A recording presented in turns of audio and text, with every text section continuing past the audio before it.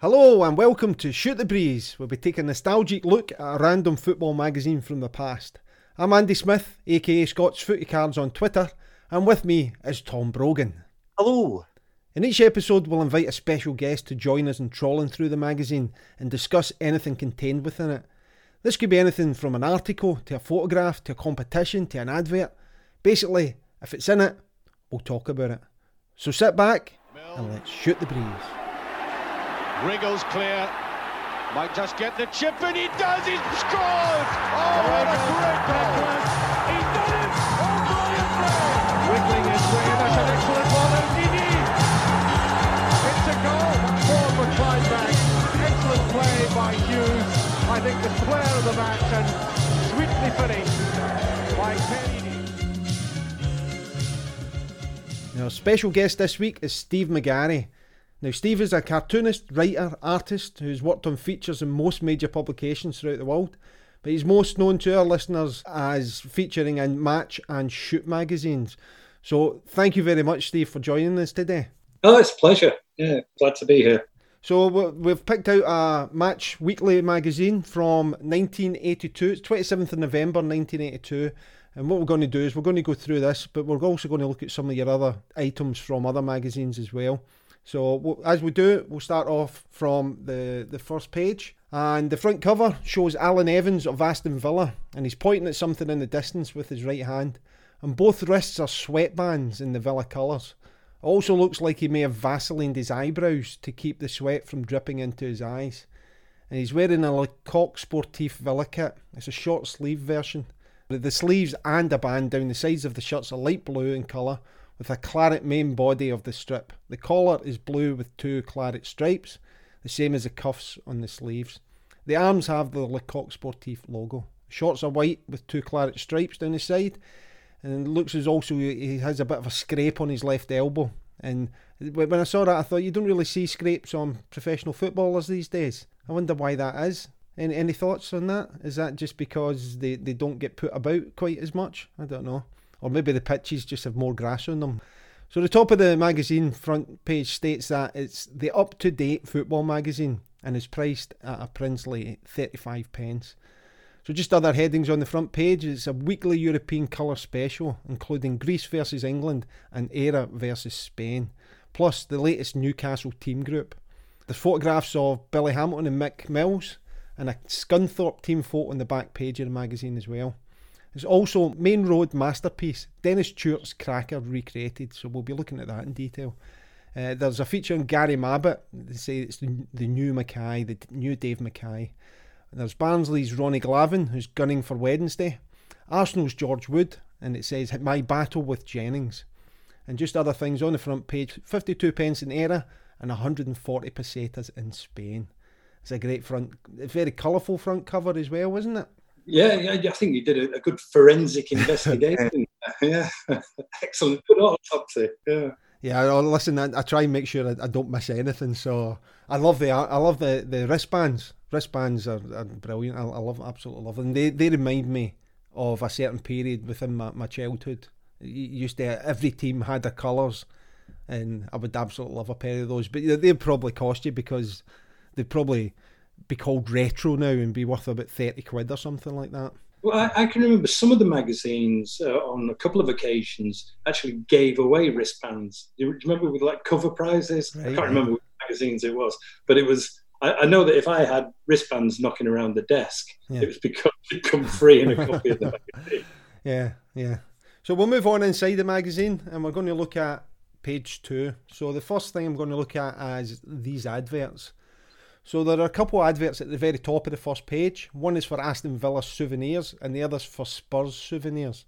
Both are from the official club shops, and Villa's, titled 1982 European Champions, is obviously looking to capitalise on winning the European Cup that summer. Spurs, meanwhile, regularly pop up in magazines over the years and were obviously ahead of the game when it came to club merchandise. So I don't know if anybody's noticed that. I think I may have mentioned it before, but Spurs were always advertising merchandise. There was actually even some pull-out brochures in some of the magazines and stuff as well, and they were about the only club that were doing that, other than maybe Liverpool Aston Villa here, but only when they'd won something. But Spurs were doing it pretty constantly. So moving on, there's an article and it's Match Verdict. So Match look at the progress of the home nations in the Euro 1984 qualifying games recently. Northern Ireland have just defeated West Germany 1-0 in Belfast, while the Republic have just come back from 3-1 down to draw 3 each at home to Spain. England have just convincingly defeated Greece 3-0 over Athens, and the 3 results that have Match saying that British football in Europe will doubtless have a more successful day this season. But what of Scotland? Well, they go on to say, it's just a crying shame that Scotland were rolled over by the Swiss and Bern. Familiar story, isn't it? They say that the Irish teams deserve the main plaudits for their performances, citing the Northern Irish win over the Germans as the most famous in their history. I'd probably argue that's probably still the case, maybe, against Spain in the World Cup, maybe. What do we reckon is the best Northern Irish victory? I mean, I just remember the big fuss around. Do you remember Norman Whiteside when he emerged on the scene? And that period, it always sort of sums up Northern Ireland for me. With the win over Spain, that sort of Norman Whiteside period. Before that, there was only sort of George Best had ever registered with me. And then before that, no, I'm telling a lie, City had a player called Johnny Crossan. When I was a kid, Manchester City had a player called Johnny Crossan, who was like a big Northern Ireland hero. But other than that, sort of, I've got to be honest, they weren't sort of constantly on my radar. It's only at a big tournament you go, oh, the Irish are here. Yeah, Well, they'd actually gone to beat the Germans twice in this qualifying tournament, but they wouldn't go through. So Scotland would finish bottom. England and Northern Ireland would finish second, with only one team going through from each group, and the Republic was finished third in the group. So at this point, it's all like, this is great for British football. We're all going to go through, and it turns out nobody did. So there we go. It's typical. So moving on, pages 2 and 3, and it's Woodcock a hoop. This is Arsenal striker Tony Woodcock, playing in borrowed boots after his boots were lost at the team hotel, rates his double blast against Greece as the most important goals of his England career. He says, "We badly needed a win in Greece to keep our European Championships hopes alive, so it was vital that we got off to a good start. It wasn't the most spectacular goal I've scored, but I was delighted to see it go in. The goal couldn't have come at a better time because we were getting a really hostile reception from the Greek fans. It certainly quieted them down a bit." He talks of the overly physical nature of the Greeks and was amazed that nobody was booked. On the lost boots, he said, "I'd left them in a polythene bag and one of the chambermaids must have thrown them out. They were discovered later on in a dustbin." Now at the top of the page, the goals in Greece are recreated in graphic form by none other than today's special guest, Steve McGarry. So this is the first of your appearances in this magazine, Steve. So it reads, "Match artist Steve McGarry graphically captures the magic moment which brought England their 3 goals in the resounding European Championship victory in Greece and provided new manager Bobby Robson with his first international success." So the first picture shows Woodcock delicately lobbing the keeper. It's Sarganis who's the Greek keeper, while the Greek defender makes a desperate lunge to block. The keeper looks all at sea to me and looks to be on his way down, with him already being on one knee. And the second picture is more of an isometric view, I think is maybe the right way of describing that, of the Greek penalty area. A high ball was nodded down by Kenny Sansom into the path of Woodcock, who slides the ball home from just outside the 6-yard box. And the third one is of an England free kick, dead centre, just outside the 18-yard box. Over the ball are England's Tony Woodcock, Brian Robson and Sammy Lee, and there's a 4-man wall in front of them with a Greek player to either side. The path of the ball shows that Woodcock is taking a short free kick to Robson, who has then touched it to Lee. Lee's then sent in a shot that's deflected off the boot of the Greek defender on the right side of the wall as we look. And the deflection is wrong-footed the Greek keeper, who's helpless to do anything as the ball goes into the net on his opposite side. So we'll talk about that in a wee second, but interesting to note is the style of the Greek goalposts, and you made sure that this was captured. If you watch the match highlights, you'll see that they were indeed styled in this manner. They actually have a black part in each corner of the post and at the bottom. Yeah. The only time I've seen something similar as that was the Maltese goals. and they were more a sort of zebra crossing type thing. Yeah. So I've looked at. I tried to work out what was going on from your illustration before I saw the video of it, and yeah, it captures them perfectly. Yeah, I thought you were going to tell me I made a mess of it. Yeah. No. I mean, it's just it's what you do really well, and I guess it must be really difficult to capture a whole scene and a whole event just in a single shot. Well, I'll tell you what's interesting about this is I wouldn't have been able to do this a couple of years earlier. It was only the advent, because you forget these things, we live in the 21st century, but back in the early 80s, most people didn't have video recorders. And so I don't have a photographic memory, but 2 or 3 years before this, I wouldn't have been able to do a series like this. It was only once I'd been able to, I can't even remember if I bought it or rented it, because you remember at that time it was perfectly socially acceptable to rent your telly off radio rentals. Yeah. And I think my first video player, my first VCR, I'm fairly certain that I just rented it. But then that opened up new horizons. And I'd been in, I used to collect soccer magazines from everywhere. And I'd been in Spain during the 82 World Cup. And I'd got a lot of Italian magazines and Spanish magazines. And this was something that particularly the Italians did really well. They would just have great sections where they recreated the goals. So I don't quite know how their artists had done it.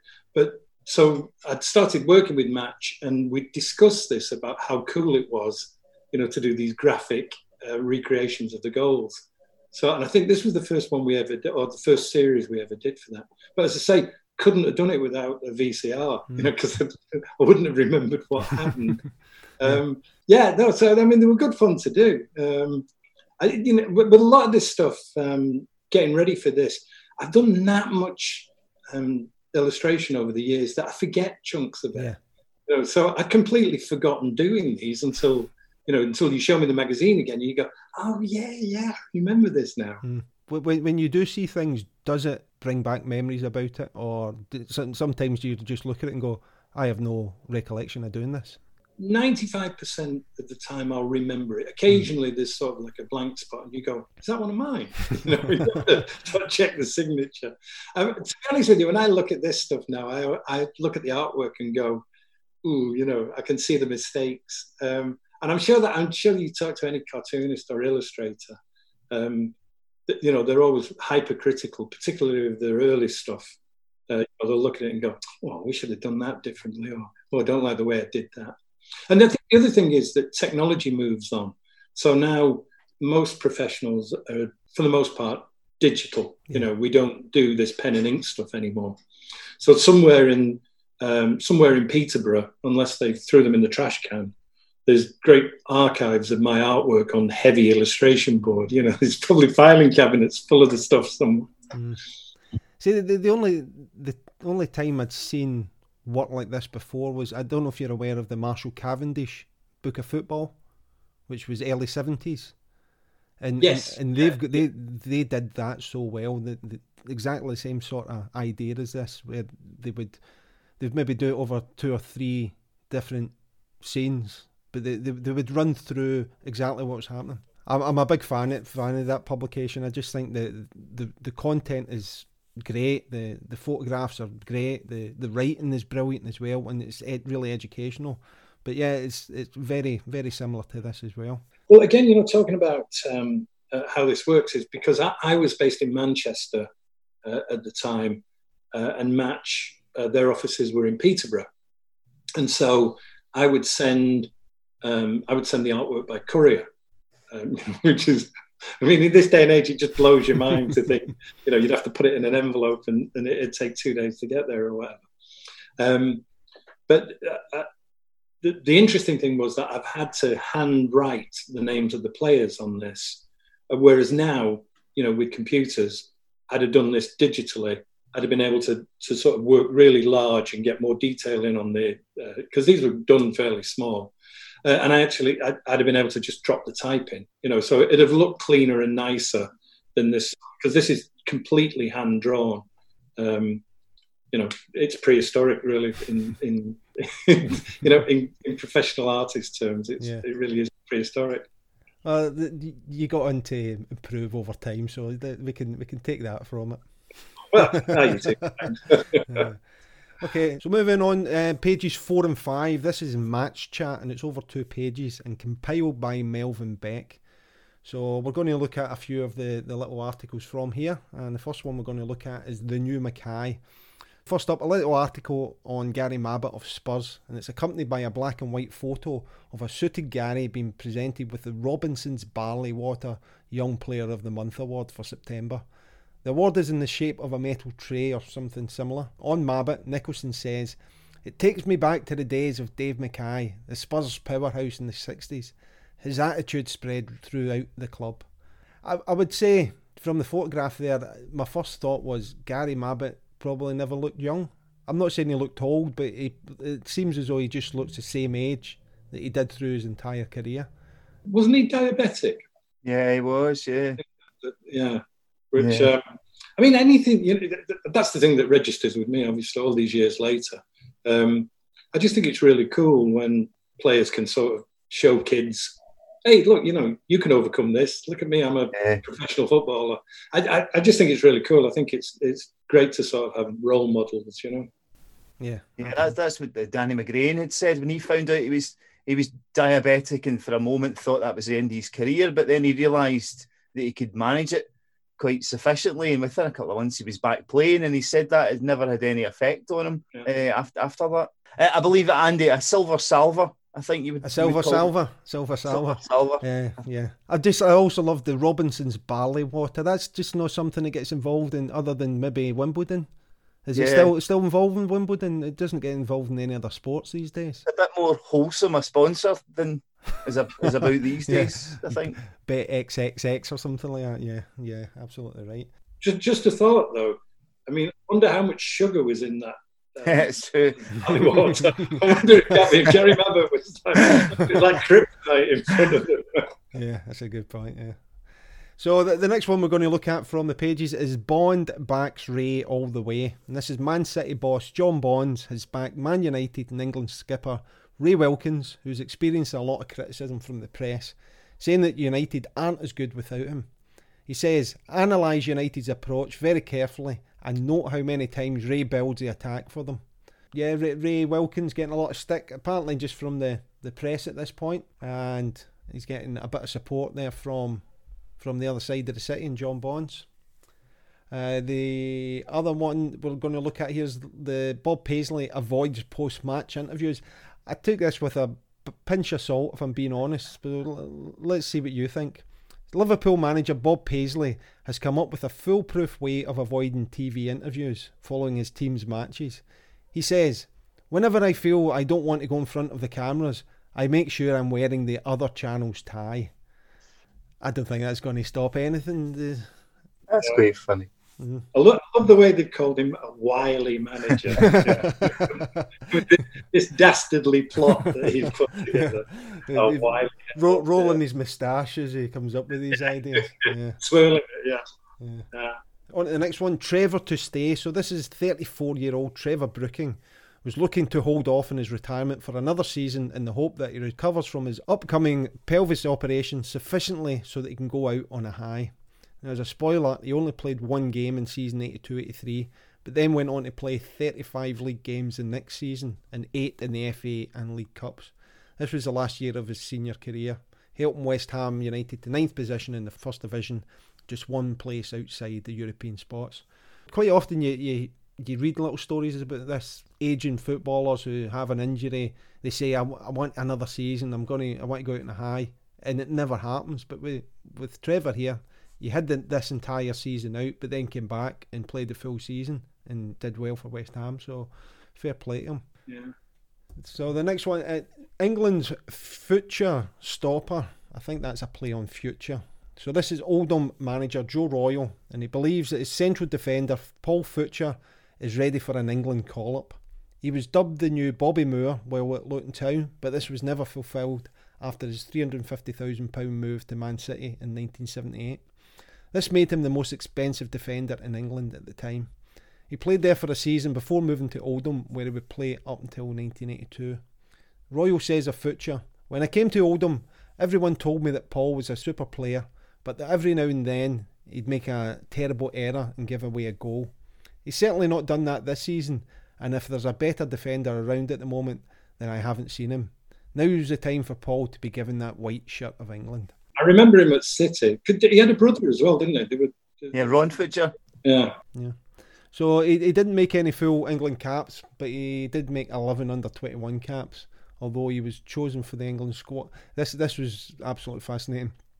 He was chosen for the England squad twice, but on both occasions a road accident stopped him from making the squads. So he was involved in 2 road accidents and got injured in both of them after he'd been picked for the England squads. He went on to play for Derby County, Barnsley and Grimsby Town. His most appearances came at Barnsley, where he played 230 league games between 83 and 89. And he's very well remembered at Grimsby Town as well, and was the Supporters Player of the Year in 92 and 93. And he sadly died of cancer aged 60 in November 2016. So there can't be many players who have been called up to a national squad twice and you get injured. I mean, you got to think maybe he just didn't want to get called up. You know? Maybe he's brought that upon himself. I don't know. Yeah, like a kamikaze into a lamppost. Do you remember him playing much at Man City? Yeah, I don't, to tell you the truth. I actually met him. I used to have a series in the City programme because I've been a City fanatic since I was a small boy. And so once I'd started to get a bit of success, I reached out to City and said, "Hey, if you want me to do something in the programme, I'd love to." And they literally didn't have any money to pay me. They paid me, I can't remember what it was. It was like 16 quid a week or something, which was nowhere near what the football magazines were paying me. But what it meant was I got sort of VIP passes and I got to sort of, go into the blue room, they called it, after the game. And so I'd sit in the best seats and then get to go in the room afterwards. And the journalist who used to write for the City programme was a stringer. So, he'd cover it for the Evening News and for other local newspapers and stuff. And so occasionally when we'd meet up to chat about something, we'd tie it into something else. So maybe Bobby Charlton was launching his soccer school. So he'd go, "Well, come on and, get a free lunch and we'll work out next week's programme or whatever." And I remember meeting Futcher.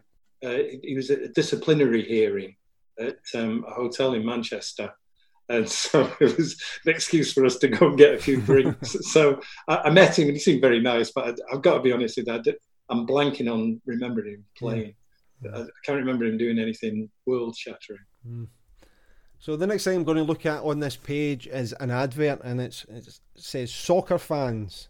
Now, in the bottom left-hand corner of the page is an advert for 100% cotton toweling robes in team colours. And there's an accompanying black and white photograph of a family. We've got Dad, Mum and young son. And they've all got different robes on. Mum has Spurs, young son has Liverpool, and I think that's England, is it, Dad's wearing? Anybody get anything different on that? I think that's England.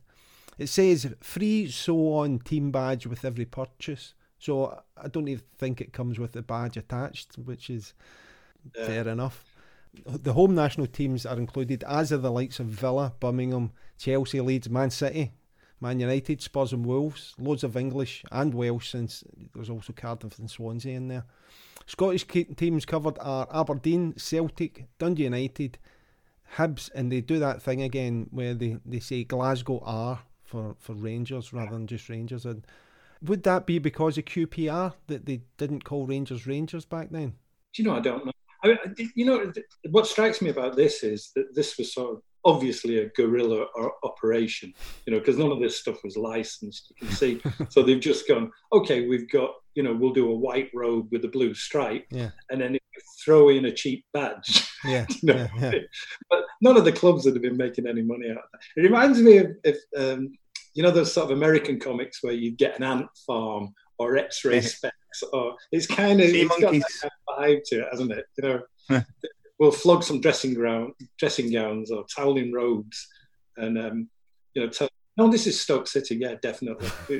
Red and white, So I don't know why that would be Glasgow R. No. Yeah. I mean, I remember at university when we'd have in the halls, there'd be like a disco, a dance thing. The trick was, because we weren't licensed, you would pay £1 for a jelly baby and you get a free can of lager with it as well. And that's sort of along these ideas. Yep, there's your towel, here's your wee freebie, this is the bit you really want.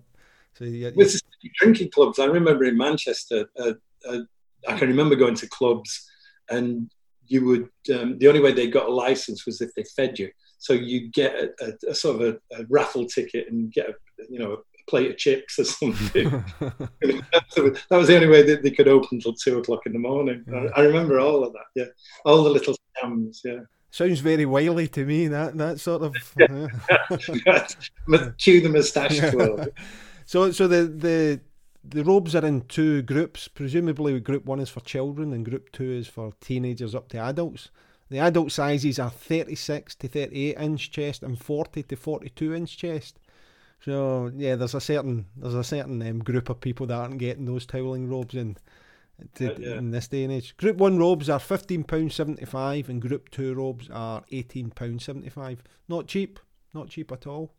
Plus £1.25 postage and packing for each robe. Outside the UK, add £2.50 postage and packing, but that's presumably on top of the £1.25 as well for each robe. So yeah, they're making a killing from that, I think. Again, push out the boat a little bit and do it in colour for me. That's a mark of a company that really wants it. Black and white, never trust them. So the next one is Six's Success. And this is England manager Bobby Robson is backing the English Schools FA Six-a-Side Championship for 11-year-olds, saying, "Over the years, coaches have realised more and more the benefits of small-sided games for the development of players. This is even more true for schoolboy players. The small-sided game gives young players more time in the ball and therefore more opportunity to develop their individual skill. At the present time, this is absolutely vital for the future of the game at every level." Around 6,000 schools are expected to take part in the competition, which reaches its climax before the England versus Scotland Schoolboy International at Wembley on June the 11th. Now, just a wee spoiler on that international game ended 0-0. So I think, certainly Tom, and I know, like myself, when you think of the England Schoolboy International, you think of that one where it finished 4 each, was it?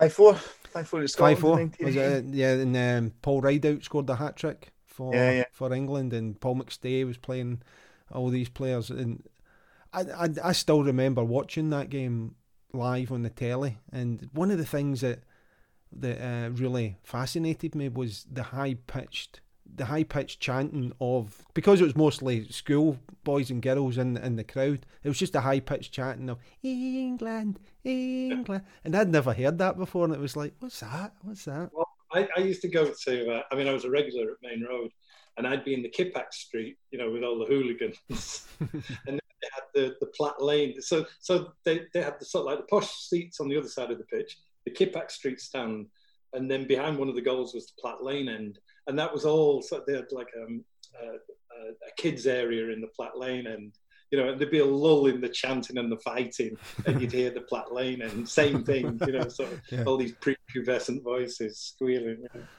Do you miss Main Road as a ground, Steve? You do and you don't. To be honest with you, by the end of Main Road, it was looking a bit shabby. Yeah. I can remember. Because obviously once I'd moved to the States, I didn't get to go to football as much as I would have liked. And one year I took my boys, I've got twin boys, and I took them to see City, and then a couple of nights later took them to Old Trafford for a game.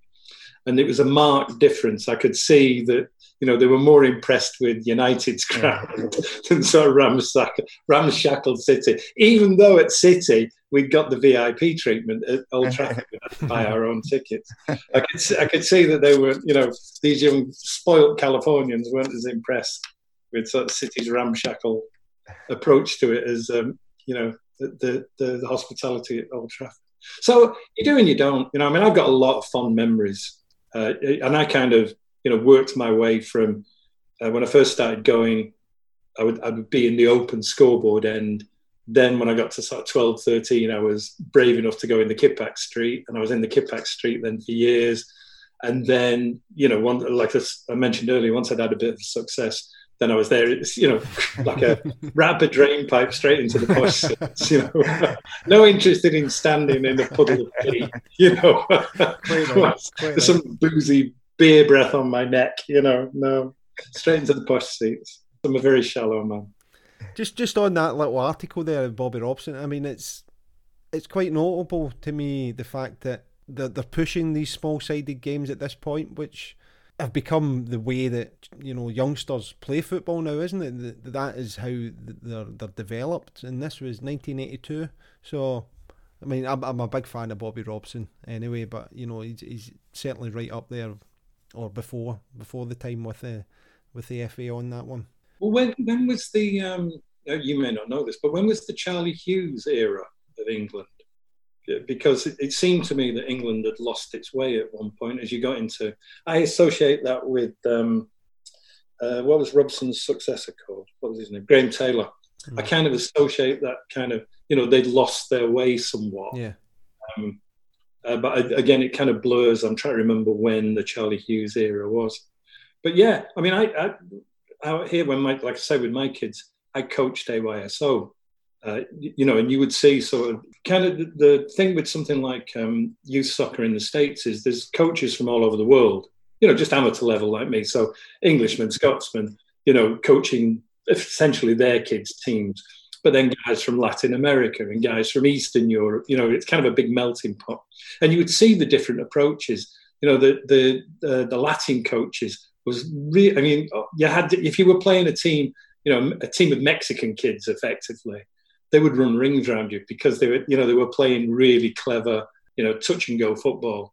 It was still a bit, boot it long, and and if he's a tricky player, let him know you're there, lads. The British approach, Yeah, well, that approach can't die completely.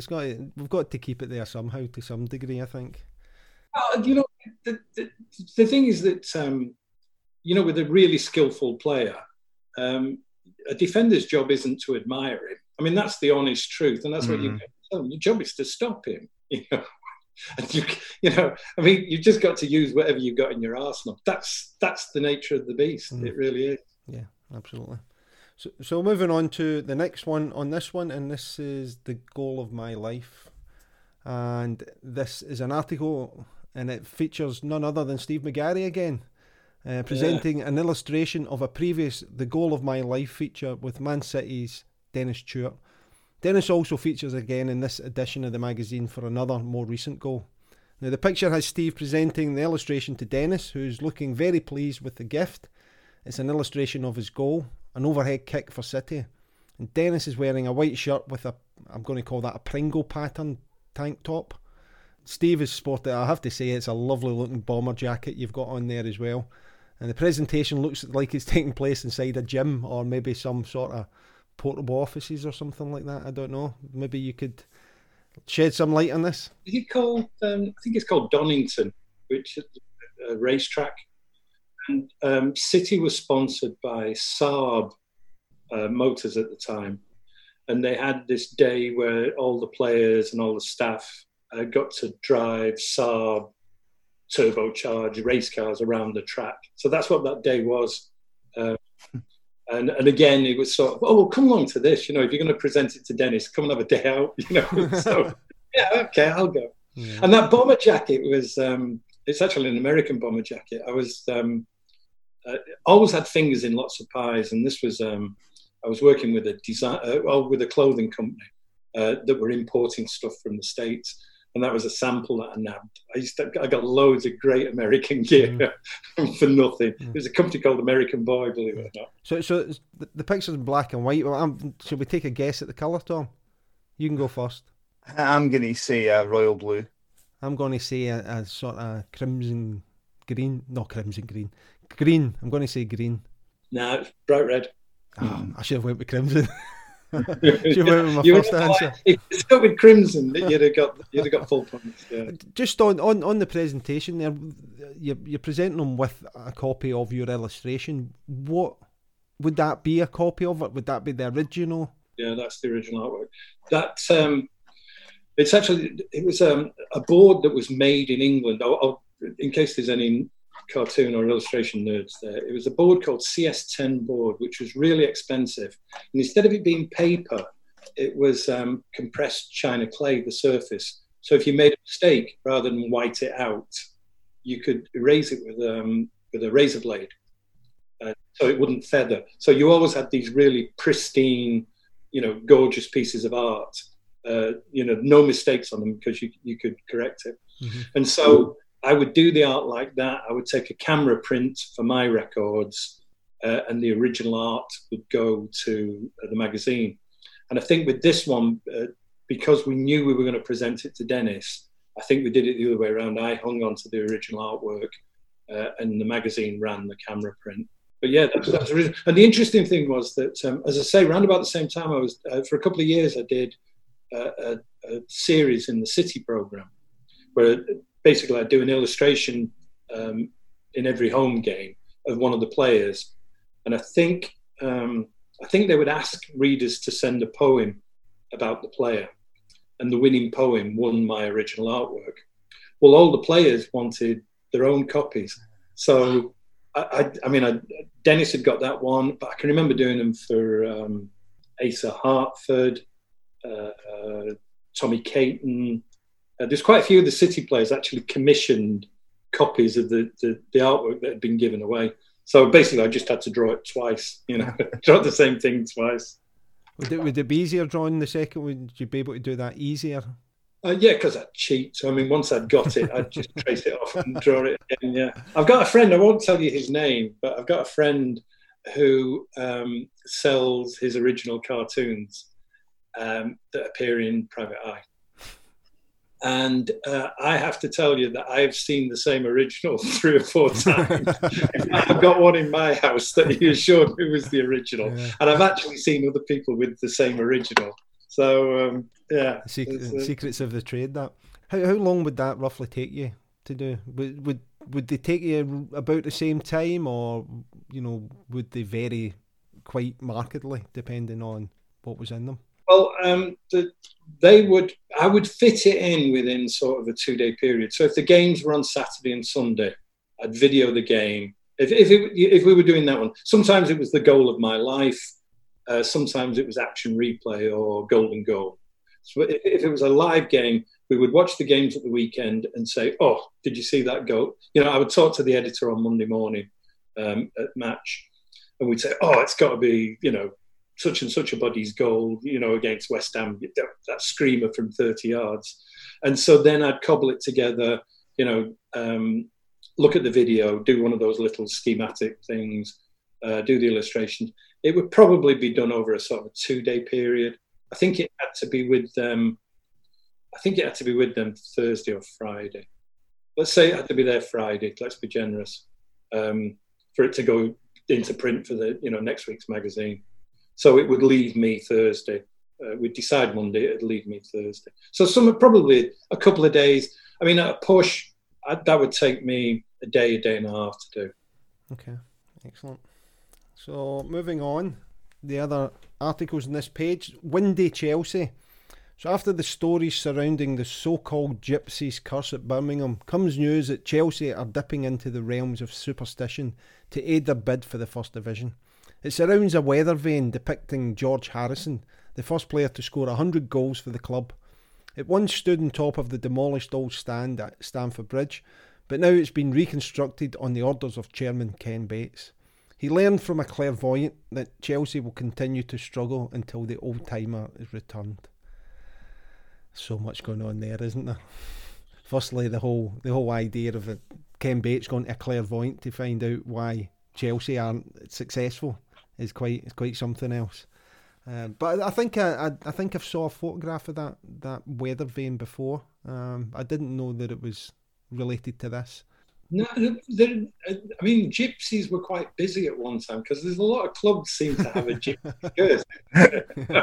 There's like a malevolent gang of travellers going around cursing any team they didn't like by the sound of it. Just on a completely different tangent. My gran grew up in a place called Ancoats in Manchester, and whenever we were kids, she would always go, "Hey, stop! I've seen a lad lose his eye doing that." I came to realise that the Ancoats must have been full of sort of one-eyed blokes wandering around, because no matter what you did, she had seen a lad lose his eye. So it's kind of the gypsy's curse thing. I think it fits in, doesn't it? Yeah, brilliant. So the other article on the page here is about Bobby Ferguson, and it says, when it comes to giving players the chop, then nobody is better qualified in football than new Ipswich manager Bobby Ferguson. The tough Scot has a black belt in karate. And the last one on this page is Billy Thompson. So there's a photograph of a smiley Billy Thompson of St Mirren, and he's pictured with his Match Weekly's Premier Division Matchman of the Month award for September. And this doesn't appear to be Scottish specific, so I think that's all the more impressive for that. So he's holding a trophy there with, and I guess it's like a front page of a. Would that be something that you would have drawn as well? Yeah, I'm not sure what that is. No, I don't know. If they did, I wouldn't have done it specifically. So I don't know. Yeah, I'd have to look at it. No, they wouldn't have commissioned me to do that. So if any of my artwork appeared on one of them, they'd probably just cut and paste from something I'd already done. Okay. So moving on to page 6, and it's Bobby's Bulldog breed. And the Spurs star Gary Mabbutt and Luton's black midfield pearl Ricky Hill appear to be the first two of England's new generation of internationals certain of a place in manager Bobby Robson's plans. 3 other under-21 graduates hoping to make the step up are Danny Thomas, Sammy Lee and Paul Goddard. Robson has named 27 different players in his 3 squads, and only 12 players have figured in all 3. Robson seems to be looking to the future by giving the younger players a chance, meaning the likes of Russell Osman, David Armstrong and Cyril Regis don't appear to have a great future with the team. On to page 8, we're going to move on. We have the Green Giants. So the Irish celebrate the famous victory and battling draw. So we're going to look at the glory night for O'Neill. So we'll look at the Northern Ireland victory. So Northern Ireland's famous victory over European champions West Germany was doubly sweet for defender John O'Neill. The Leicester player's important role in keeping Karl-Heinz Rummenigge under lock and key atoned in some way for his disappointment at being axed from the World Cup team. That victory, a 1-0 win over the Germans in Belfast with a goal from Ian Stewart, was later featured in a Match magazine in December of this year in a Golden Goal feature, once again illustrated by Mr. Steve McGarry. So we've got a picture of that one here. So from that game, the winner. Yet more work of yourself. It was flooding in at this point, I'm guessing. Well, I tell you, that one would have been done on a very tight deadline, because if you look at my stuff when I've got time to do it the way I'd like, I use a stipple technique. So it's kind of built up from dots. Yeah. And if you look at that, particularly on Uli Stielica there, there's a lot of lines in there which are quicker to do. But that's more sort of, it's kind of like my shorthand, if you like. So that one would have been on a tight deadline. Yeah. When you were starting out, Steve, who was your kind of influences?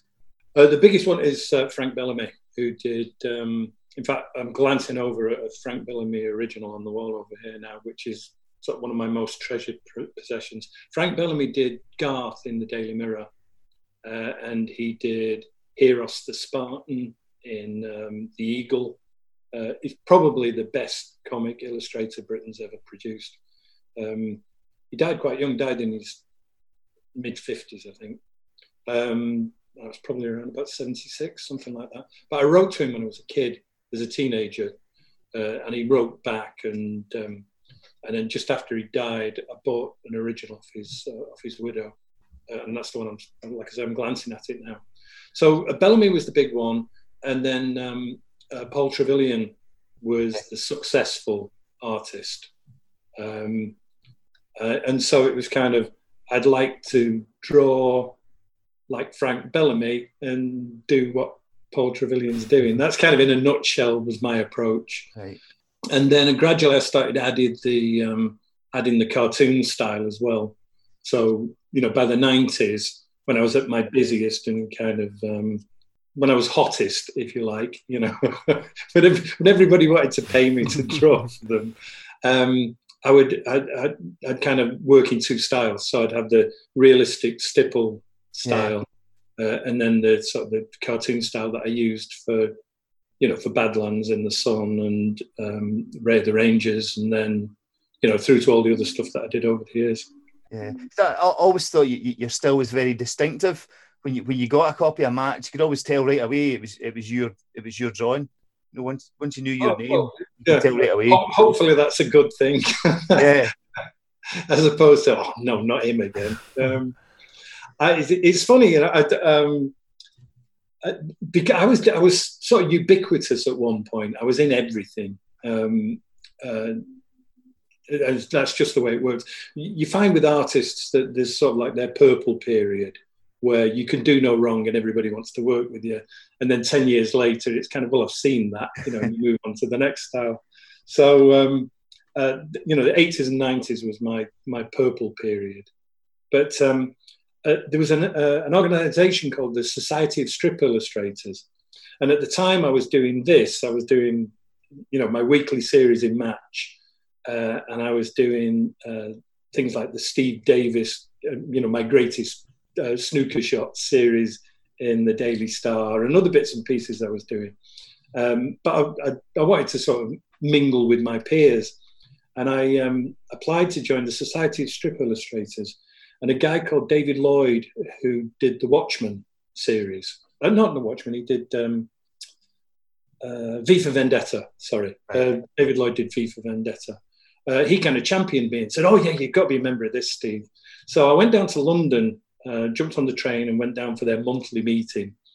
And they'd had a meeting to see whether I could join.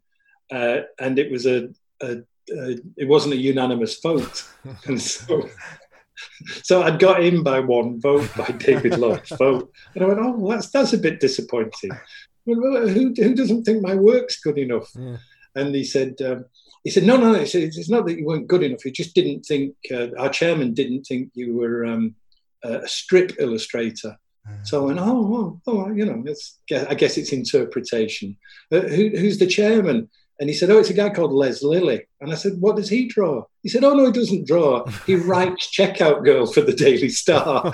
So this writer was blackballing me from an organisation that he shouldn't have been in. So, okay, all right. So you live and learn. Actually, Les became a good pal of mine over the years, but I never let him forget that. He was trying to sabotage my career. But yeah, I mean, I had a lot of fun doing these. We'd call them different things. It was the goal of my life. It was Golden Goal. It was Action Replay. I think every new season we'd just change the title. Sometimes it was sort of a classic goals, and other times it was the goal of the week. Yeah. But this might have been a night game. That's the only reason I can think that it would have been done so quickly. Is it maybe if it was the Wednesday game and I had to send it off Thursday? You know what I mean? I'd have started working on it on a Wednesday night and had to get the artwork to the courier by Thursday tea time. Would there be something like, I mean, I don't know if this would happen, where you're already committed to lots of features within it and this pops up and maybe you have to get that in as well? Is that the sort of thing that would happen, or did you always know what features you were going to be doing? Yeah, we knew there was my weekly series. So at this point, this would be called Golden Goal. If it was a night game, they may well have said, let's hang off and see if there's a goal from one of the Euro games. Because if there is, then we'll race to get that in and try and keep it current. So I suspect that's probably what happened there. Yeah, it says it's Wednesday. It's a Wednesday night game, so yeah, it would have been a night. Yeah, game. Then that explains. That tells me why I use the sort of the line technique rather than the stipple. Mm-hmm. The stipple would take twice as long. That's why. And that, if you look at the shirt there, that gives the impression of colour. That would be a stuff called zipper tone, or Letratone it was called in Britain. And it came on sort of self-adhesive sheets of dots, just like a screen tone. Yeah. And so you cut it out with a scalpel, which was another reason for using that stiff board, because if you tried to do it on paper, you'd cut through the paper and end up with a dolly. Instead of a football illustration, you'd have a silhouette, So you do it on heavy board, and that dot tone is Letratone. Mm-hmm. Probably cost about £2 a sheet, I think. Okay, let's move on to page 9 here. So this is Desperate. So this is Graham Souness column. And it says, Scotland hopes rocked by the Swiss. So Graham Souness says, Scotland only have themselves to blame that we didn't make it a glorious night for British football. We really should have beaten the Swiss. I felt we played very well in the first half but couldn't take our chances. The Swiss got off to a great start in the second half, and after that they were all over us. The match ended 2-0 to the Swiss. And Souness mentions the state of the pitch has been terrible, but he says he isn't using that as an excuse, as it was the same for the Swiss. It always fascinates me when people say this. They bring up the pitch state, say, but we're not using that as an excuse. So why even raise it as a... And a few weeks ago, we looked at a Graham Souness column where Scotland had shot themselves in the foot again, lost to Northern Ireland, and Graham Souness said the pitch was a disgrace, but it wasn't used as an excuse. Is that right? Oh dear. Yeah, but a few weeks ago we did the very same thing. It was our fault, and the pitch was a disgrace, but not using it as an excuse. No, that's fair enough. No, he just mentions it in passing. Yeah. Yeah, it's subliminal, isn't it? Yeah, we're not. I'll keep saying it, but we're not using it. Okay, so there's a photograph with it as well, and it shows the Jim Leighton on the ground. Willie Miller is looking on in anguish. Is that Alan Hansen as well there, I think? Yeah, I think so, yeah. And just as the Swiss player Claudio Sousa celebrates Switzerland's opening goal. So on the same page we have an advert, K-Soccer, a great football card game. I know we've looked at this again recently, but I think it's always worth looking at them again. So the advert in the bottom right hand corner is a picture with some cards. These have text like penalty, offside and goalkeeper on them, as well as some team badges. The ones shown are Arsenal, Crystal Palace and Southampton. Now the advert states, an ideal small Christmas gift for all ages. It's an exciting soccer card game with goal attempts, goalkeeper saves, offside, penalties, plus the unique ingredient of using the colourful crests of popular league clubs in the game. Comes complete with rules in a handsome flip-top pocket-sized plastic case. Send a cheque or post order for £1.10, and this is the first time you see something that says that includes postage and packing, which is always a wee bit of a bonus when that happens. But yeah, maybe there was a sale on club crests around this sort of time, and everybody was trying to make a killing on it, like those robes and now the cards. But yeah, as you mentioned before, Tom, this is how you would learn about things, isn't it? Yeah. What club crest looked like, yeah. Yeah, it's a great way. I mean, it's like the football cards and the stickers and the albums.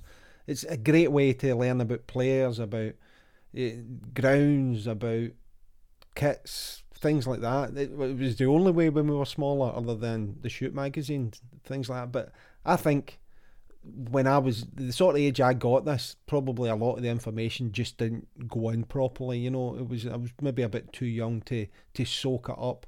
But the likes of the cards and things, that was about my sort of level at that point. Okay, moving on to pages 10 and 11. This is Grease Lightning. So the text over the 2 pages says Grease Lightning, but the pages are actually a number of colour photographs from recent international games.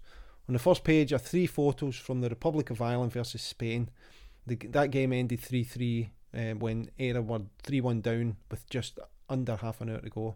So there's 2 goals from Frank Stapleton gave the Republic a point. So we'll look at the first photo, and it's taken from behind and to the side of the Spanish goal. Frank Stapleton is soaring in the air and has just met the ball with his head while the Spanish keeper is coming across trying to cover.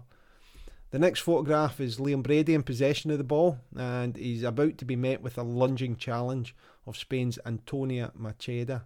Brady, he's got a bit of a grimace on his face, so I think he knows what's coming his way.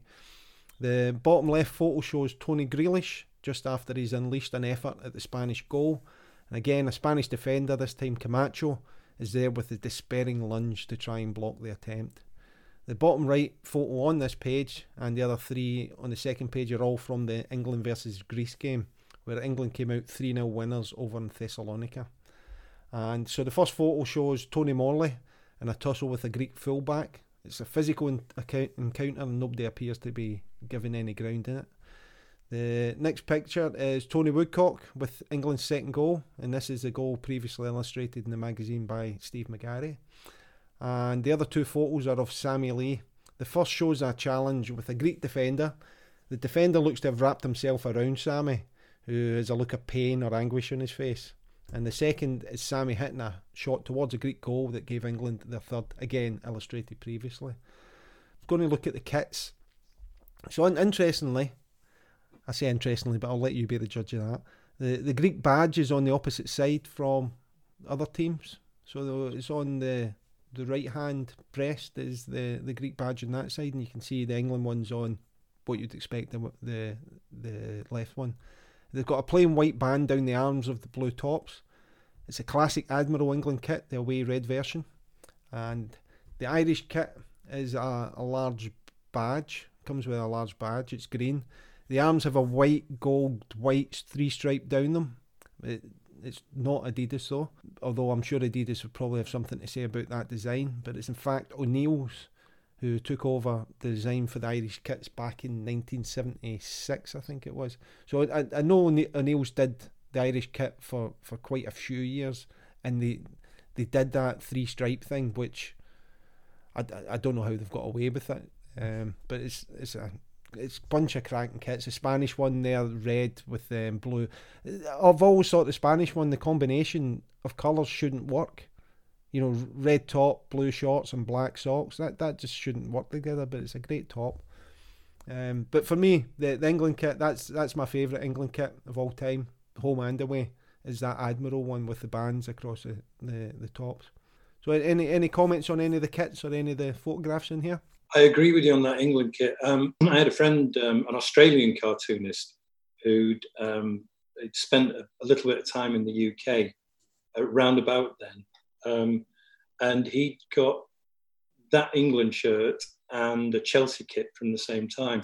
And years later, we became friends.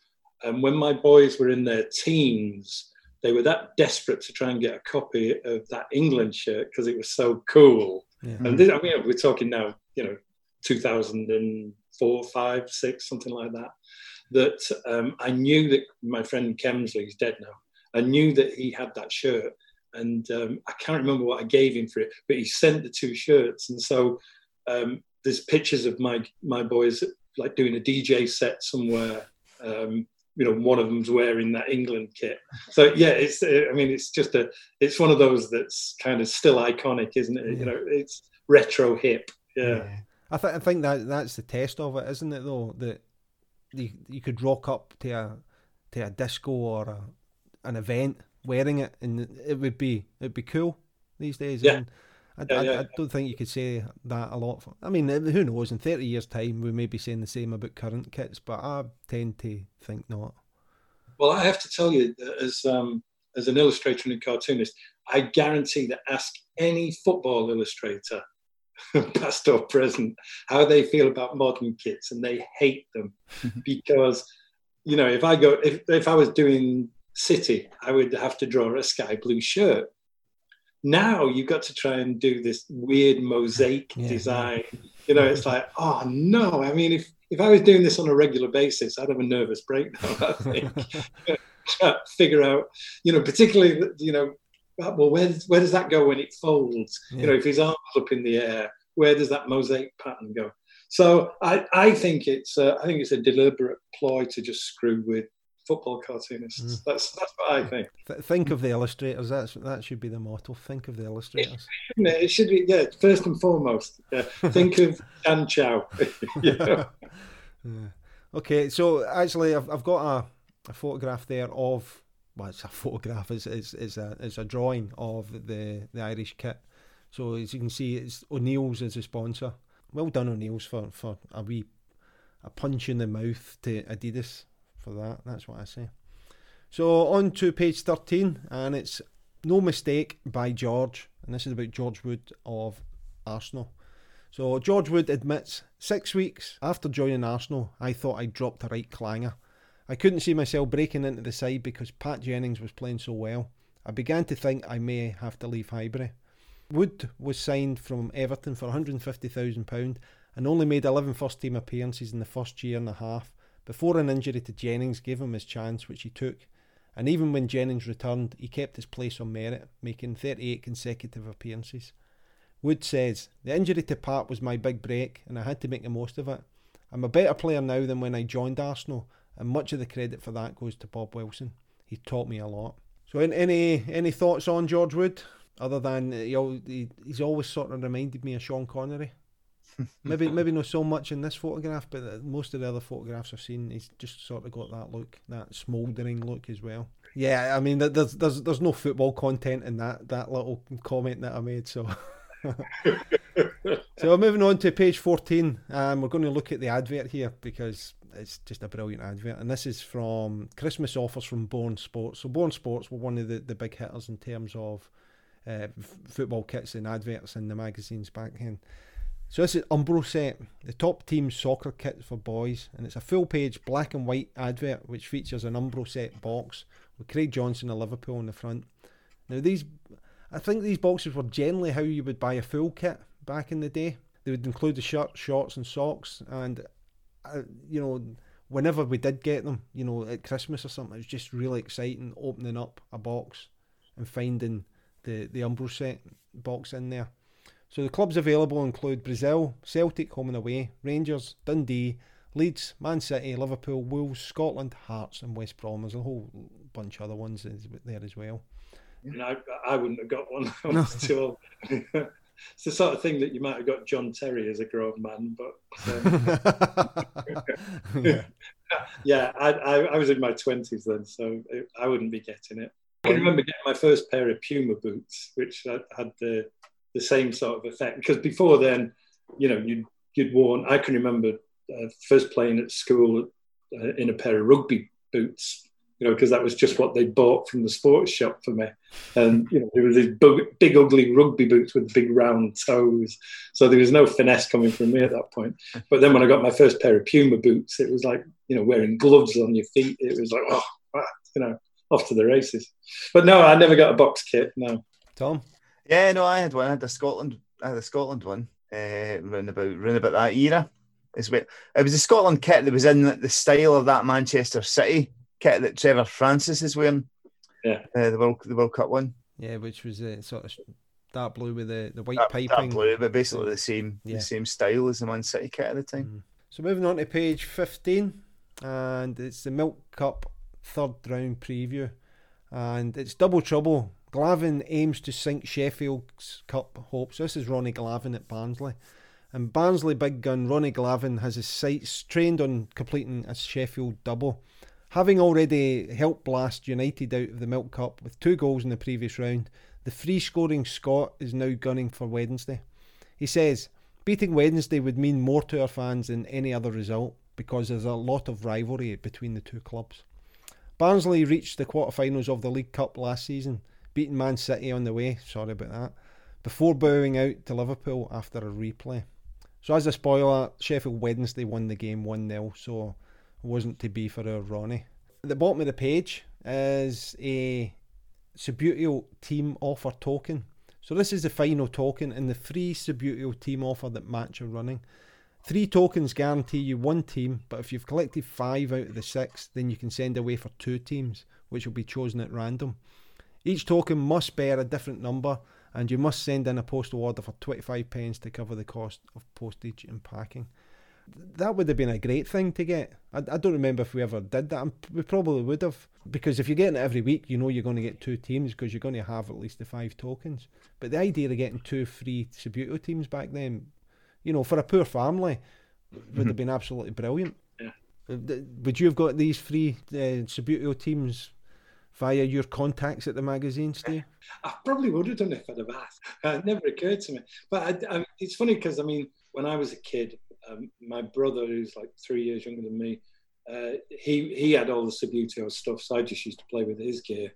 And then when I first started work, I worked at GUS, in the studio at GUS, which was Great Universal, the shop at home catalogue. So it'd have many different names, but it was Great Universal Stores. And so we used to get samples of stuff, or we'd get a massive discount. And I can remember whenever they had a soccer game, football game in the catalogue, we'd get it, and all the lads would be playing in the studio at lunchtime. So there was a game called Striker, I think, where you kind of pressed a button on the head I think it was called Striker, and the players kicked the ball that way. And then years later, with my own kids, I actually bought them Subbuteo. I had a friend in Germany who was coming over from Germany, and I got him to bring me a German game called Tip Kick, which was the same kind of thing, because you couldn't buy them in the States. And they're all in my garage. The kids never played with them. We're talking about the video game generation. Yeah. They sort of went through the motions once or twice to shut their dad up, and then just went back to playing video games. Yeah. So I've got a garage full of old football games. Well, let's not put your address out on here, or else there'll be some people over there prizing that door open. So what we're going to do at this point is we're going to do a focus on yourself, Steve. So I'm going to ask you a bunch of questions, and you just give me an answer. So, full name? Stephen Paul McGarry. What was your birthplace? Manchester. It was your first car? It was my wife's. It was a Ford Fiesta. Okay. Who's your favourite player of all time? It used to be, when I was a kid, it was Mike Summerby, although I admired Colin Bell. I think the best player I've ever seen at City is David Silva. Always had a soft spot for George Best, even though he was a Red. I think it's probably David Silva. A push. Okay. Favourite team? That's a difficult one. But I'll go with Manchester City for the sake of argument. I thought so. What's the most memorable match? One that I wasn't at. It's the City winning the title after 44 years. We watched it at home in California, my wife and my two kids. And at 93-20, when Aguero scores, crying, leaping up and down. I'm welling up thinking about it now. It's the most emotional. It's the greatest moment in my life, apart from wife and babies. That's all I can tell you. Just brilliant. That could then answer the next one. What's the biggest thrill of your life? Biggest thrill? Birth of kids, yeah, without doubt. I've got twin boys, so we did it all in one fell swoop. But football, it's 93-20, without a doubt. Biggest disappointment? The Lyon game. the Lyon game a couple of nights ago. Biggest disappointment? I don't really had any. I know that sounds ridiculous.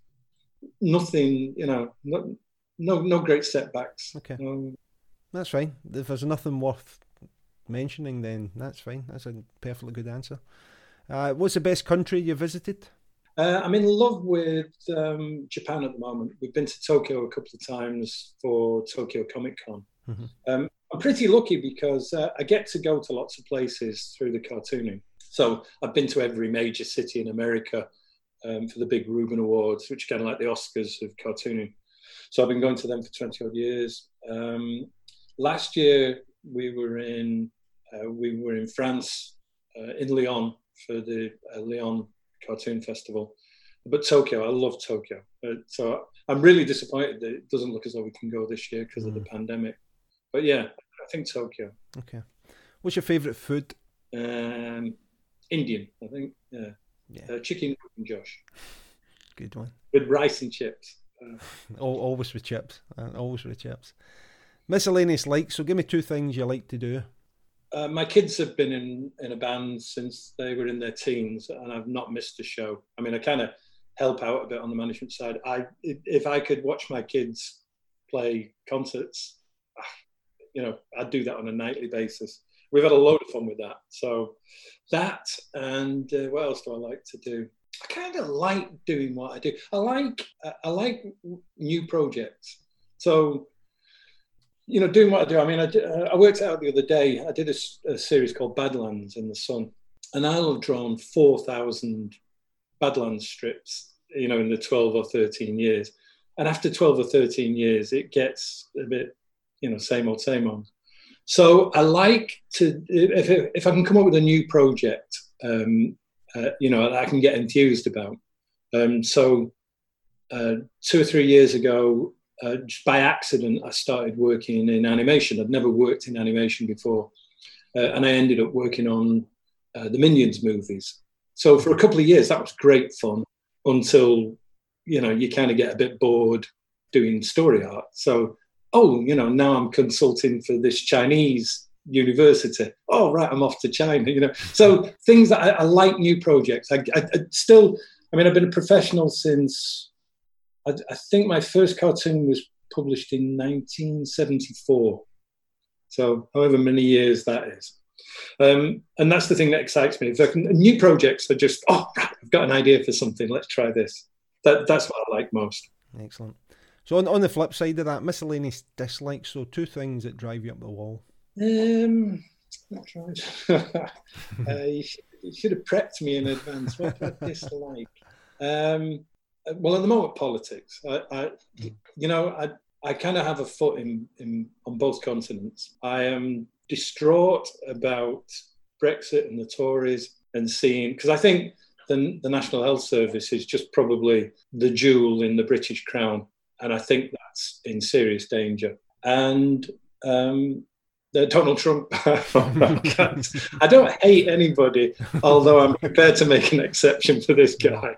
I did in Lyon a couple of years ago, last year before, I was speaking on a panel about editorial cartooning in Europe and in the States, the difference.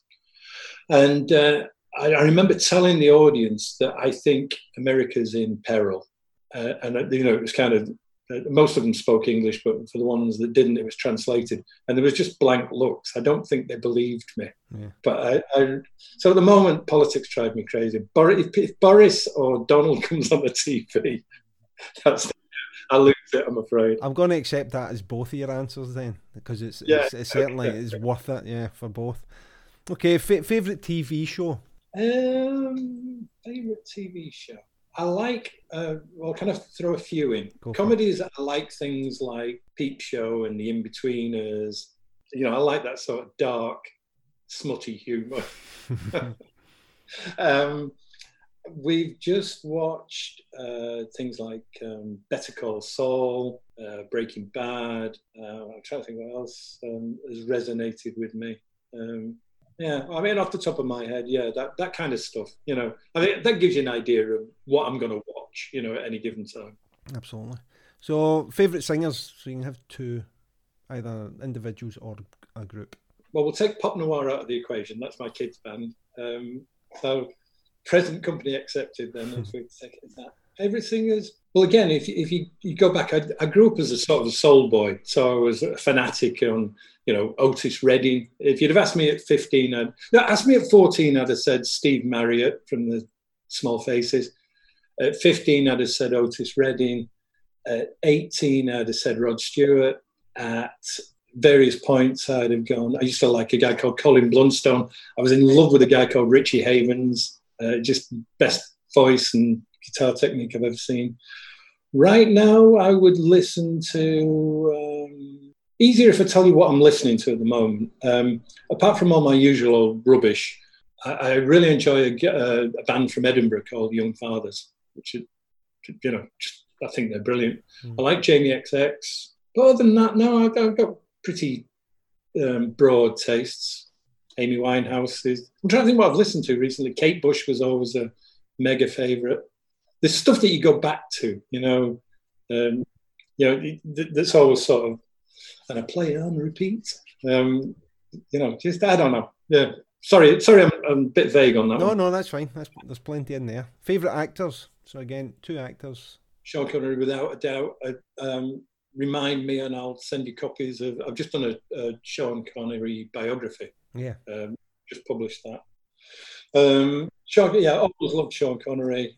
I have to come back to that. Can't think who else stands out for me at the moment. Do you have a favourite of Connery's non-Bond films, Steve? What did I enjoy? I enjoyed that one, The Offence, where he's a brutal cop, because it was kind of at the time of Dirty Harry. Yeah. You know, and Dirty Harry was the American who doesn't fight by the rules, and then you got Sean Connery in The Offence, who was just a complete bastard, just vicious and horrible, and just like a real policeman, just like a real police sergeant, you know, big brutal CID guy. Yeah, I enjoyed that. Connery. I'm trying to think what else he's done that I liked. There's stuff that makes me laugh with Connery. You know, it's that kind of. I'm sure there's every impressionist that's done it, but that sort of, no matter what he plays, it's, you know, you're right, Sean, you're a Spanish nobleman. Right, gentlemen, we're sailing to history. Right, now, be a Russian captain now. Gentlemen, we're sailing to history. And you go, yeah, okay, that's great, Sean. You know, what else have you got in your repertoire? It's always the same guys. Yeah, but I think, I mean, let's be perverse. Say Zardoz. Where he's in his mankini. Do you know, in my head I'm thinking, don't say Zardoz. Don't say Zardoz. Let's say that, just to liven things up. Yeah.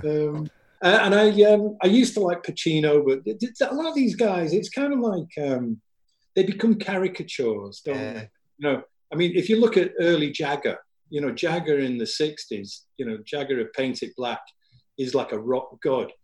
And then I can remember seeing him in the 70s, I think, 70s, early 80s, somewhere around that time when he's wearing like a leotard, you know, and he's prancing about. And Freddie Starr used to do an impression of him. And I've not seen the Stones for a couple of years. And Jagger came out in like a yellow leotard or something. And he was indistinguishable from Freddie Starr's impression. You just go, well, wait a minute, this isn't cool anymore.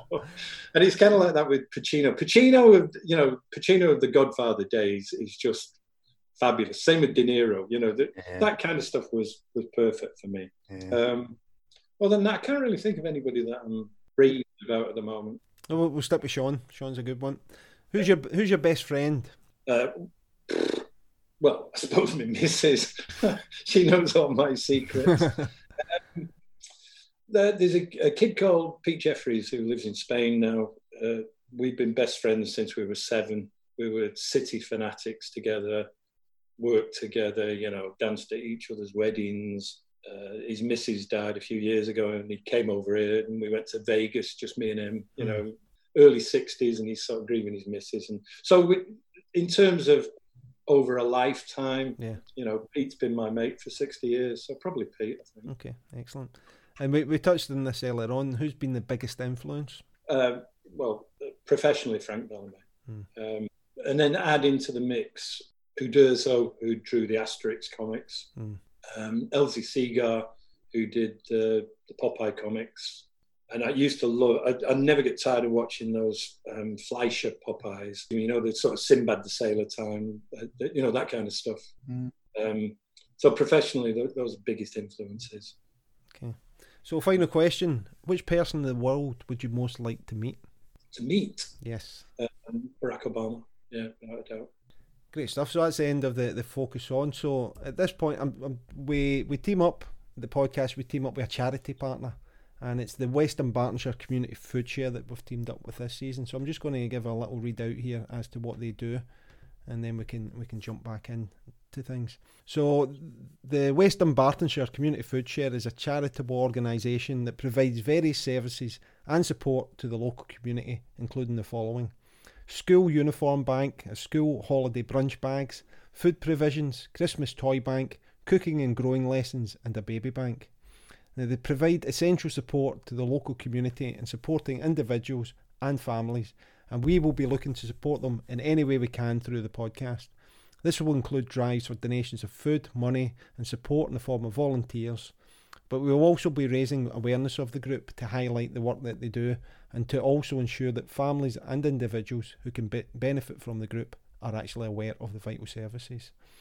So you can follow them on the Western Bartonshire Community Food Share group on Facebook or Western Bartonshire Community Food Share.co.uk, and also keep an eye on our Twitter accounts, shoottb_podcast and at Scots Footy Cards for updates and news on our charity partner. So what we do with the podcast as well, Steve, is each show has a corresponding web page as well. So we put a web page together that has the articles that we look at, the photographs that we look at, any videos, and so as people listen along with the podcast, they can actually follow along what we're reading and what we're seeing as well. So on that page we also include a donation button, and for every £1 that's donated, it will go to the Western Bartonshire Community Food Share. But what we also do is for each £1 basically buys a virtual raffle ticket. And we put together the likes of the original magazines that we're talking about. So we'll put together a goodie bag of things like that, and other items from the collection, and we will raffle it off, and whoever wins that gets the goodie bag. So we're trying to push that a lot more as well. We'll try and get some money for the food share, but also a lot of it's just to get them exposure and get people to support them in other ways as well. Let's jump back into the magazine, if that's okay. We're going to start from page 18. So this is International Hotline. It's basically a couple of little stories of events that are going on throughout the world. The first one we're going to look at is Joe Jordan in Italy, and one of the unlikely stars in Italy at the moment is former Scotland striker Joe Jordan. In the first 7 games he scored 6 goals, which made him Italy's top scorer, way in front of Juventus star Paolo Rossi. And as a result, AC Milan are back in line for promotion back to the First Division. In Italy, Big Joe is known as the Shark because of his missing teeth on the field. So the photograph there is that iconic one of him with both arms raised in his Scotland kit with his mouth wide open, giving them the full Jaws treatment there, isn't it? You remember the Heineken advert? Yeah. I featured that in that exhibition. Yeah, brilliant. Yeah, that was a very good one. For the benefit of the listeners, the Heineken advert was the first view has Joe Jordan smiling with his missing teeth. He then takes a drink of Heineken and his teeth reappear, don't they? Yeah, the pretty parts that other beers cannot reach. Yeah. So the next one in this international hotline is Thomas Reigns in Spain. So this is Cameroon's Black Flash goalkeeper, Thomas Nkono. And he admits that language problems may bar his way to success with his new Spanish club, Espanyol. But it has done nothing to spoil his displays. He's reproducing his World Cup final form in the tough Spanish league. Now Thomas says, "I'm enjoying every minute of it, although I'm constantly hounded by the media. My aim is to be one of the best keepers in Spain. I have a great chance here, but it takes time to adapt to the pace of the game, and I have language problem with my fellow defenders."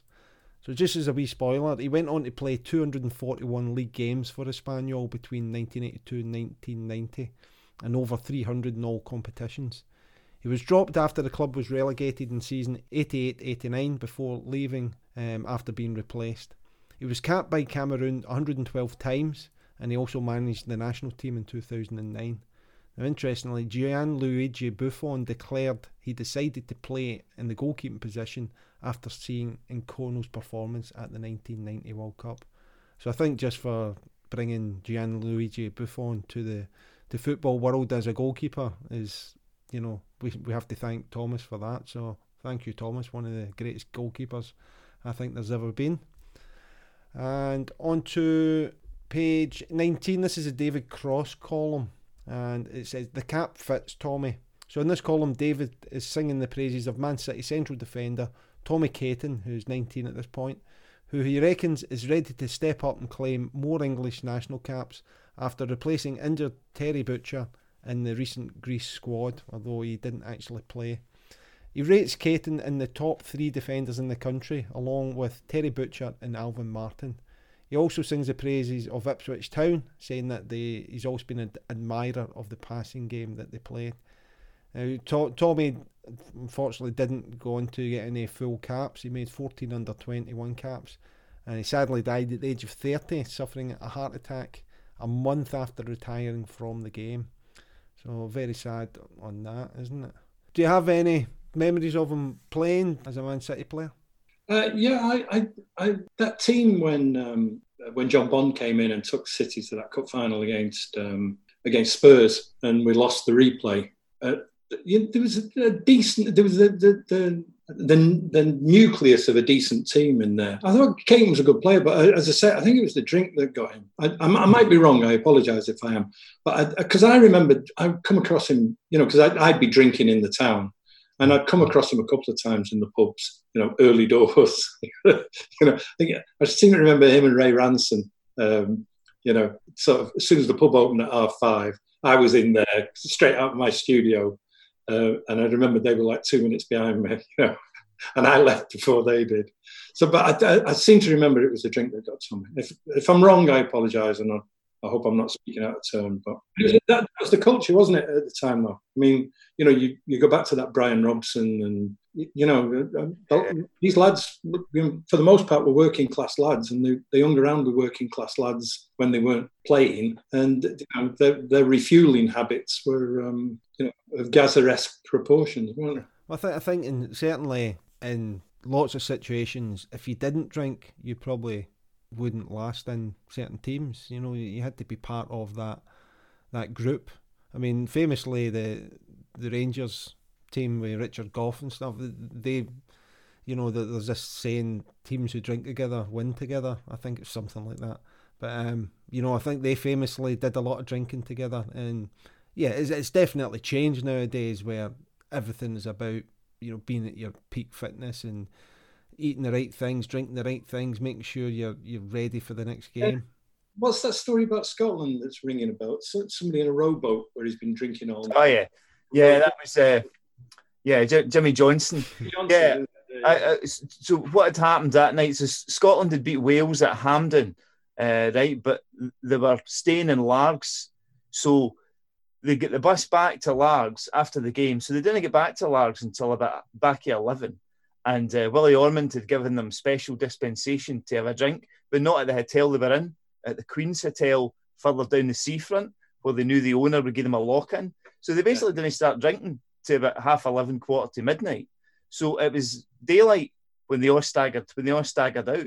And I think Jimmy Johnson gets a bit of a raw deal for it, because they come up with just a lark that he jumped in the rowboat that was sitting there, and Sandy Jardine of Rangers kicked him out to sea, and there was no oars in the rowboat, and a couple of the other players had tried to go out after him, but found that the other boat had a hole in it, so they kind of just left him sort of drifting out to sea. And it wasn't so much the Coast Guard. I think the coast was sort of two brothers that were sort of in charge of it, and they sort of went out, and when they get out to him, apparently Jimmy Johnson had said, I just decided to get up early and go fishing. and the guy had said, funny, there was no fishing rods with him.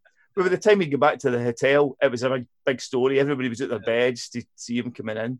And I think he got a raw deal for it overall. It was just a wee bit of a carry on. But I think Willie Ormond knew that he basically shouldn't have let them go out drinking at midnight kind of thing. So he knew he had to play a part in it. So he played it down, even though that the press were kind of having a go at him.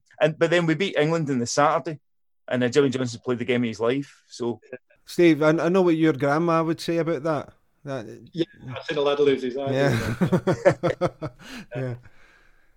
Okay, so moving on, we're at the big colour centrefold team photo of Newcastle United. So this is the kit is an Umbro with the diamonds down the sleeves. It's black and white stripes, as you'd expect.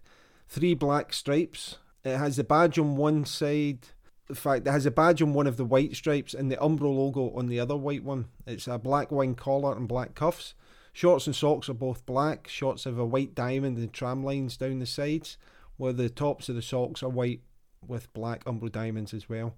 The logo is a Newcastle brown, blue star and a white circle, isn't it? I'm pretty sure that's Newcastle brown. The goalie shirts are a royal blue in colour. The backroom staff are kitted out in tracksuit tops with the players' shorts and socks. Now the trackie is a black zip one with thick white bands down the side and Umbro diamonds down the arms. I was thinking about that. I don't know if that's white bands down the side or when if you think about it, it's maybe it's white with just one single black. You've got the top, which is the 3 black stripes, whereas the tracksuit's actually just one thick black stripe, if you think about it that way. Maybe one you have to see. It's a definite, right, everybody cross your arms pose, because every single person's doing that one. So some of the names to pick out, Chris Waddle's in there, Mick Martin, Imre Varadi, Terry McDermott, Arthur Cox the manager, Kevin Keegan and David McCreary. Is there anybody else that jumps out to anybody? No, but I was just thinking then, I was looking at that picture, going back to City at that time, 2 of the most impressive players I saw around about that era were Chris Waddle against City and Mark Hughes Mark Hughes had, I remember the first time I saw him, he had like huge thighs on him. And both of them were on, at this point, like I say, I was in the best seats in the stand at Main Road. And so I was quite close to the touchline. And Waddle just hugged that right touchline all through first or second half, whatever it was. And the coaching staff were just in his ear constantly. They were just talking to, shouting at him constantly. And that's, I just remember from the game, him taking people on and thinking, oh, this lad's a decent player.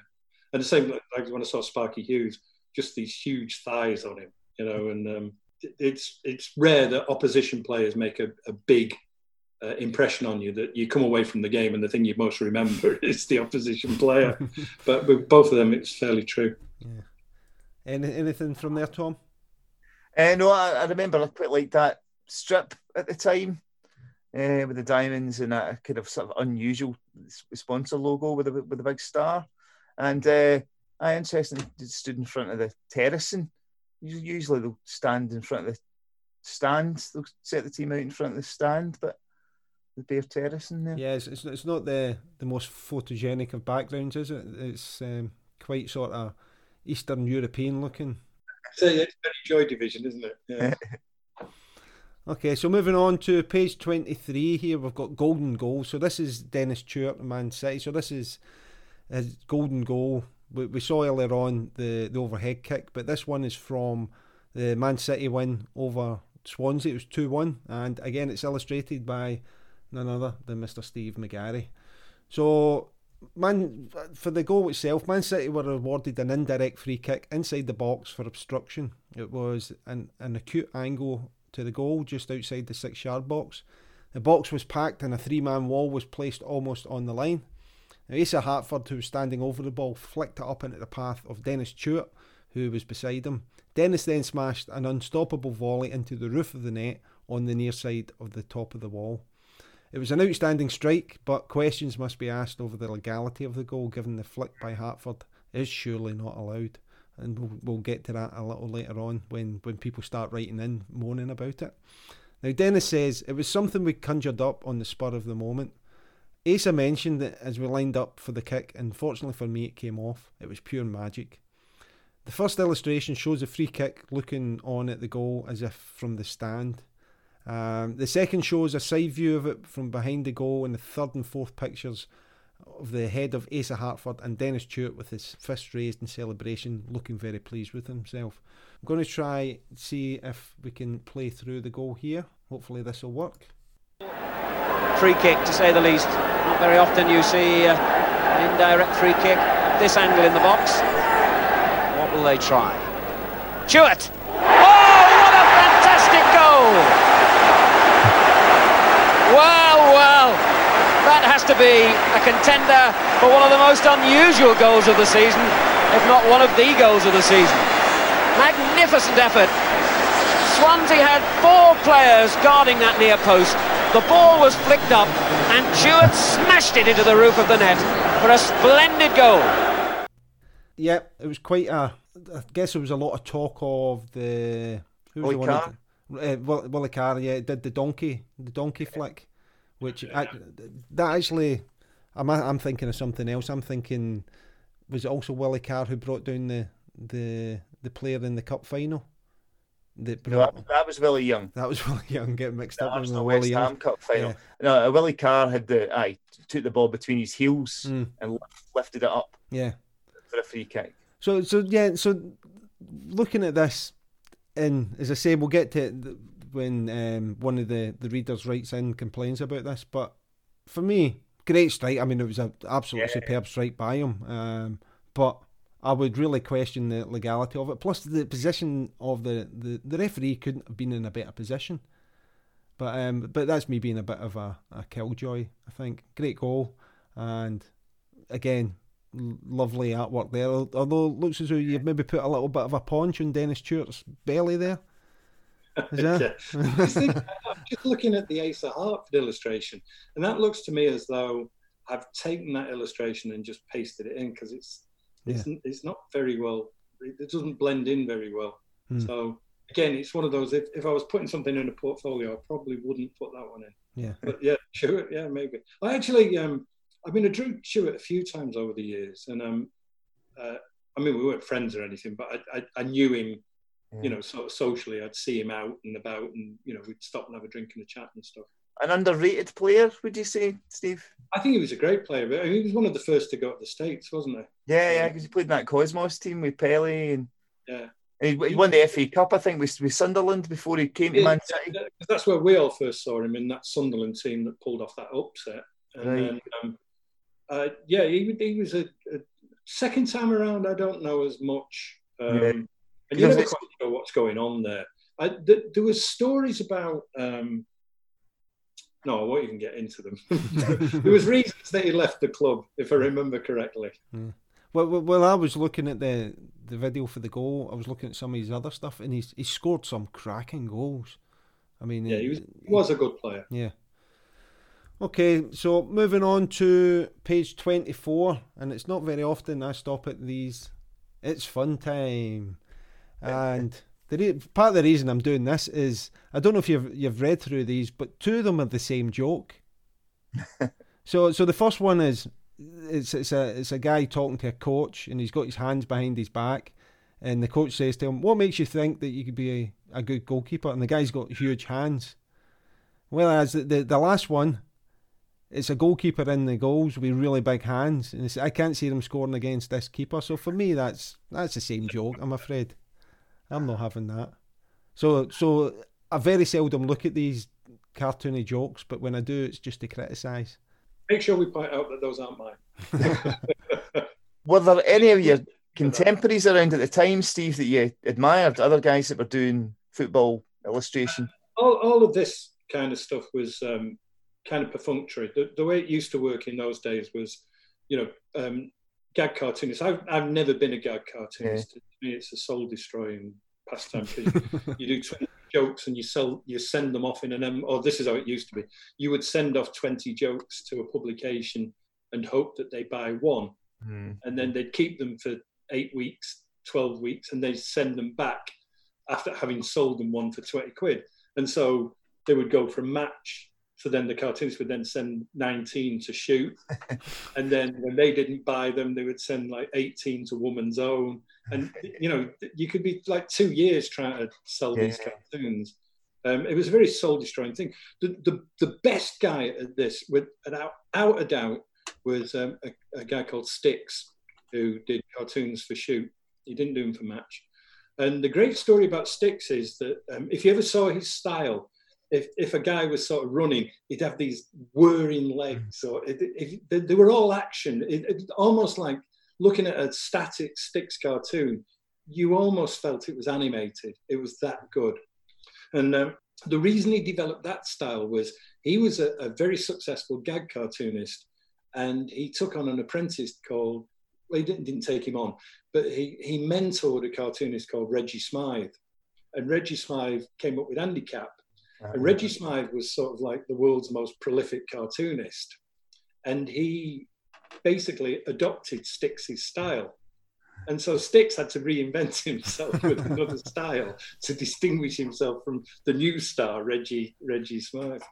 So that's why he changed. But for me, I never get tired of looking at Styx cartoons. I mean, you'll see them in Shoot. Any issue of Shoot has got Styx cartoon in. Just brilliant stuff. Okay, so we're going to look at this terrace talk over pages 24 and 25. So the first one I'm going to look at is about Leeds fans. And this is from Stephen Cooper from Hebden Bridge. And he writes, "As a Leeds fan, I was amazed to hear the secretary of Newcastle United speaking on the radio following the crowd trouble at the Leeds versus Newcastle League match. He said that all the trouble was caused by the Leeds fans. It wasn't. Newcastle fans were also guilty of misconduct. I'm not trying to stick up for the few mindless Leeds fans, including the one who threw a marble at Kevin Keegan. But too often Leeds get all the blame purely because of their reputation." Now Matt's reply to this is, "And that's a reputation that must change before it destroys a club." So, dirty Leeds, I guess. Listen, I say dirty Leeds, but so just so you know, I've lived in Yorkshire for 21 years, Steve. So I moved to Bradford, and I've spent the last 10 years in Bartley. So I work in Leeds as well. So I'm actually quite fond of Leeds. as a team and stuff. So even though I say dirty Leeds, I actually quite like them. So I know a few Leeds fans, rough and ready lads, but I mean they're fanatics. That kind of, they won't have red in the house because they hate United so much. Yeah. So nothing red in the house. It's a bridge too far for me, I think that. Yeah, I hear that. So looking at the next one, this is an all tartan Scottish team. So David Howie from Aberdeen writes, I am sure that all knowledgeable followers of the domestic football scene in Scotland shared my horror when reading Laura Hooker's letter in Terrace Talk from November the 6th. Apparently, she feels that an all tartan Scottish team would struggle against 4th division opposition. Nothing could be further from the truth. Scotland would fare much better, I'm sure, without some of the overrated exiles. Alan Hansen is too casual, Graham Souness hangs on to the ball too long, and Steve Archibald lacks penetration up front. I would rather see the likes of Craig Patterson, Neil Simpson and Paul Sturrock in the side any day. Match replies, they don't, they have no reply to that, which is fair enough. Yeah, it's 4th division taking it a bit too far, isn't it really? I think that's on the wind up from Laura Hooker. And I agree, Paul Sturrock, yeah, maybe not so much Craig Patterson and Neil Simpson over Hansen, Souness and Archibald. I think that's a pretty decent three there. And moving on to the next one, it makes me angry. So this is about Ricky Villa. This is Sue Brown, who's aged 13 from Wool in Dorset. She's angry. She says, it makes me really angry when I hear opposition fans jeering Spurs Argentinian star Ricky Villa every time he touches the ball. Ricky should not be despised because of his nationality. He had no say in the war with Argentina over the Falklands. Ricky has been very loyal to Spurs and has performed with great skill on grounds all over Britain. For goodness sake, let him get on with his football. Well said, Sue Brown, age 13. Absolutely. Just let me give you a quick story. I know I keep throwing in, but this is such a great story. There was a gang of friends of mine were going to Sweden around about this time. And my pal was called Dave Galvin. He was my friend. And I'd kind of introduced him to this gang of lads. They're doing a trip to Sweden. They go, hey, do you want to go? And I go, I can't go. Dave goes, I'll go. So he was known to them as Fat Dave. That's the only way they knew him. So they go to the travel agents to book everybody's name in, and they go. They said, and then so like name, and they went, and well, what's Fat Dave's name? They went, I don't know. Fat Dave, it's a Tottenham player. I know it's a Tottenham player. His name was Dave Galvin, and they're thinking of Tony Galvin, the Tottenham player. He goes, I know it's a Tottenham player.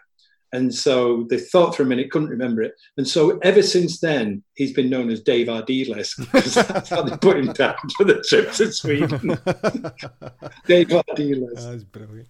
So move on to the next one, which is Disgusted. So this is the one I spoke about earlier on, about someone writing in, not happy with the Dennis Stewart goal. So this is Jonathan Mason, aged 11, from Kempston in Bedford, and he writes, I was disgusted when I saw Dennis Stewart score with a volley in the league clash with Swansea at Main Road recently. When Asa Hartford flicked up an indirect free kick for Stewart to volley over Swansea's defensive wall, I thought the referee should have disallowed the goal, as Hartford did not play the free kick correctly. The ball did not rotate. Hartford just put his toe under it and flicked it in the air. The match reply, why should you want to disqualify one of the best goals of the season? A masterpiece of invention and skill on a technicality. So do you know what? I get both things. I wouldn't say disgust, but I get Jonathan's sentiments that for me it was an illegal goal. But I also get Match's reply that, listen, sometimes just accept it. It was a great goal. As a City fan, I'd think that 11-year-old Jonathan Mason should keep his nose out. Yeah, fair enough. So you agree with Match then? So the star letter here is Too Much Keegan. And Rebecca Harper from Peterborough, she's upset at the amount of exposure on television that Newcastle United is getting, especially their new signing Kevin Keegan. She says, every time I turn on a soccer programme, Keegan is filling the screen. It's time TV realised that soccer does not begin and end with Kevin Keegan. And she won £10 for that, which is a lot of money back then. So I wonder if this was the time that it was on, was it Superstars? Was it Superstars he was on? They fell off his bike at high speed? I think it was a bit earlier. Was it? I mean, clubs wouldn't let you do that nowadays. No, absolutely not. No. Yeah. So, moving quickly on, I'm going to move a couple of pages here, and we've got a page 30, Billy Hamilton of Burnley in Northern Ireland. So it's a half-page colour photo of Billy. Now, Billy had 41 caps for Northern Ireland, scored 5 goals, 2 of which were against Scotland, and the other 3 were against Austria. 2 of them in the same game in a 2-2 draw in the 1982 World Cup. Now, interestingly, I don't know if any of you knew about this, but he designed a board game called Billy Hamilton's Football Academy.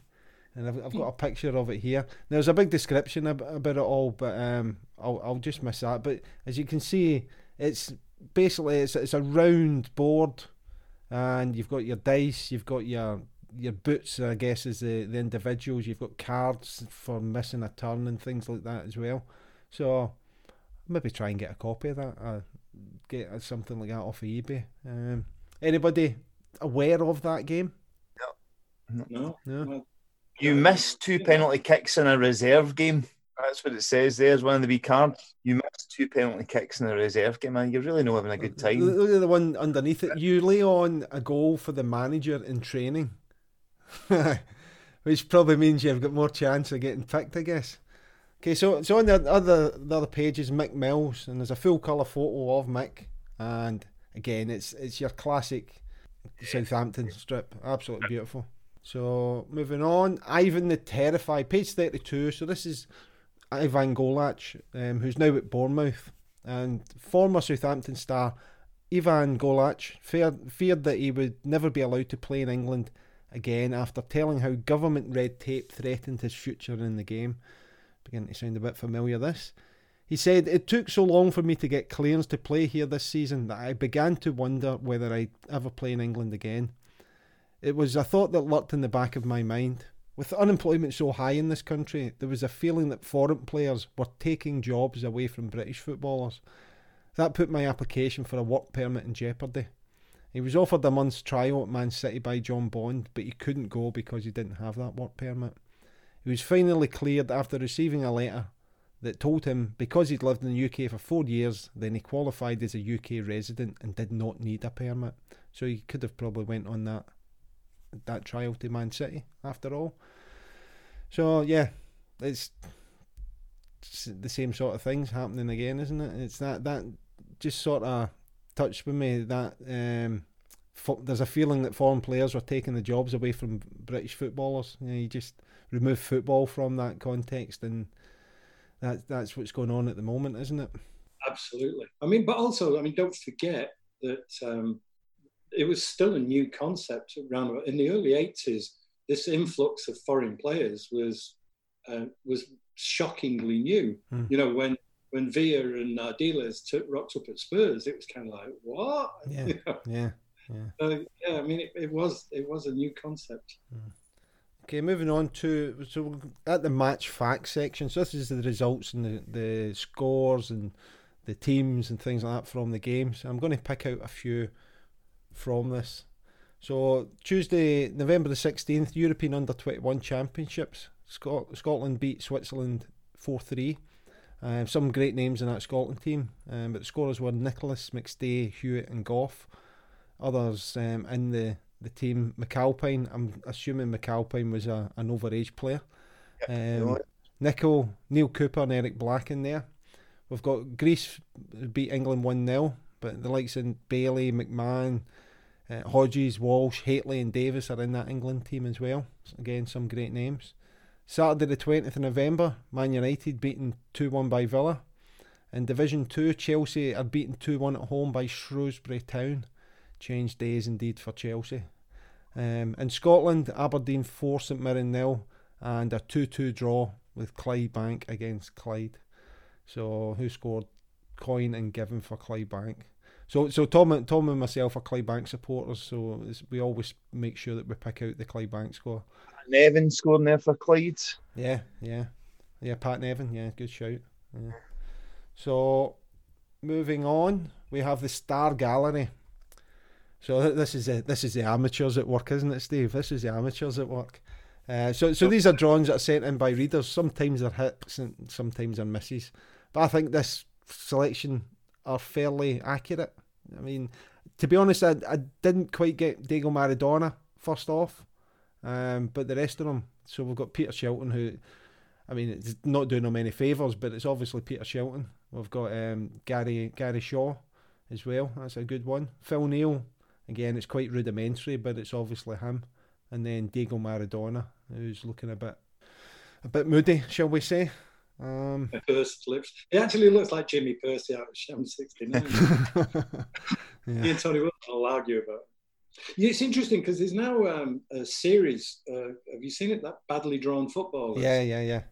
Which is kind of like this taken to its logical conclusion, isn't it? The thing is, though, they sort of play on this. We're really bad at drawing, but they're not. I don't think. I think the majority of the stuff they do is very like who they're trying to do. So well, that's the thing, isn't it? To be honest with you, if they were badly drawn, once you've done a couple of thousand of them, you should have got better. So obviously intentional. Yeah. But it is. I mean, that's but you couldn't have done that at one time. It's going back to what I said about artists have their purple period. You look at my stuff now, and it is of its time. You would place this in the 80s and 90s without a doubt. You probably wouldn't see artwork like mine now, as ubiquitous as it was. Now you would probably see something more like a Stan Chow illustration, or like a Dave Merrill, which is more sort of cinematic. I mean, there's some great illustrators working now. I think one of the mags it's had a Match of the Day or Match that features them quite regularly. Uses a lot of soccer artists now, because at this time, you got to remember, at this time there was probably me, Trevelyan, maybe one or two others. Yeah. I mean, we had the field to ourselves. You brought up the badly drawn thing, and there's a question that I would like to ask. Maybe you know the answer. Do you remember the Sun soccer cards set? Yeah. They were really badly drawn. Yeah. Do you have any idea who the artist was for those? No. I'd love to. I'd love to find. In '81, I'd never worked for the Sun. I didn't work for the Sun till '89. But in '81, to get printed at that time, you had to join a union. You either had to be NUJ, Slade, or I'm trying to think what the other one was. There were three unions anyway. If you had to be a member if you wanted your stuff published in a newspaper, maybe a magazine as well. I'm not sure whether I don't think Match was a union shop. And my own union blocked me from blocked my series from appearing in the Sun, because the father of the chapel said, no, we can do this in-house. And my agent was trying to explain to him, no, this is Steve McGarry. He's like, he's the hottest thing in football illustration at the moment. And they had it done in-house because it was a union job. So those Sun cards may have been something, I don't know. This is just leaping into my mind. It may have been something that was foisted upon them. They may not have any say in who did it. The thing is that they've definitely all been done by the same person, because they all have exactly the same style. So, I'd just love to sit down with somebody who's done that and just say what happened here, because they are. I also suspect that they have to churn them out very quickly, and don't forget that. I mean, somebody like me or a Trevelyan was used to drawing footballers, on a daily basis almost. Yeah. It may well be that they've just got a jobbing artist in there and go, right, draw me, 48 footballers, and I need them by Monday. Yeah. I can do that. It's like going back to the freelancer's code. I suspect that maybe they tried to do both hands at the same time, and that's how we ended up with that style. So that's my working theory. I mean, candidly, I'm never going to slag off anybody else's work, but they look at let's say they looked a little rushed. Yeah. Indeed. Okay, moving on. So we're at the back page here, and this is a full page colour team photo of Scunthorpe United, and it's an unusual strip design for me, as it appears to have two different sort of styles to it. So it's an all light blue kit, and it incorporates both a burgundy, or maybe claret is the right word, V on the front, similar to Airdrieonians. However, it's also got pinstripes down the strip as well. So it's almost like an Airdrie strip with a pinstripe strip in the same one, which I don't know quite that it works. It isn't too bad though.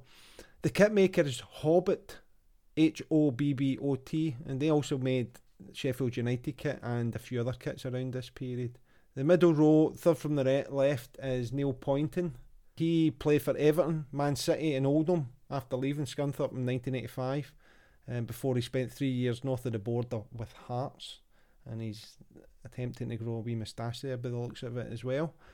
Dennis Lehman on the front row, first on the left. He also played for Man City between 73 and 76, making 17 league appearances before moving on to Sheffield Wednesday.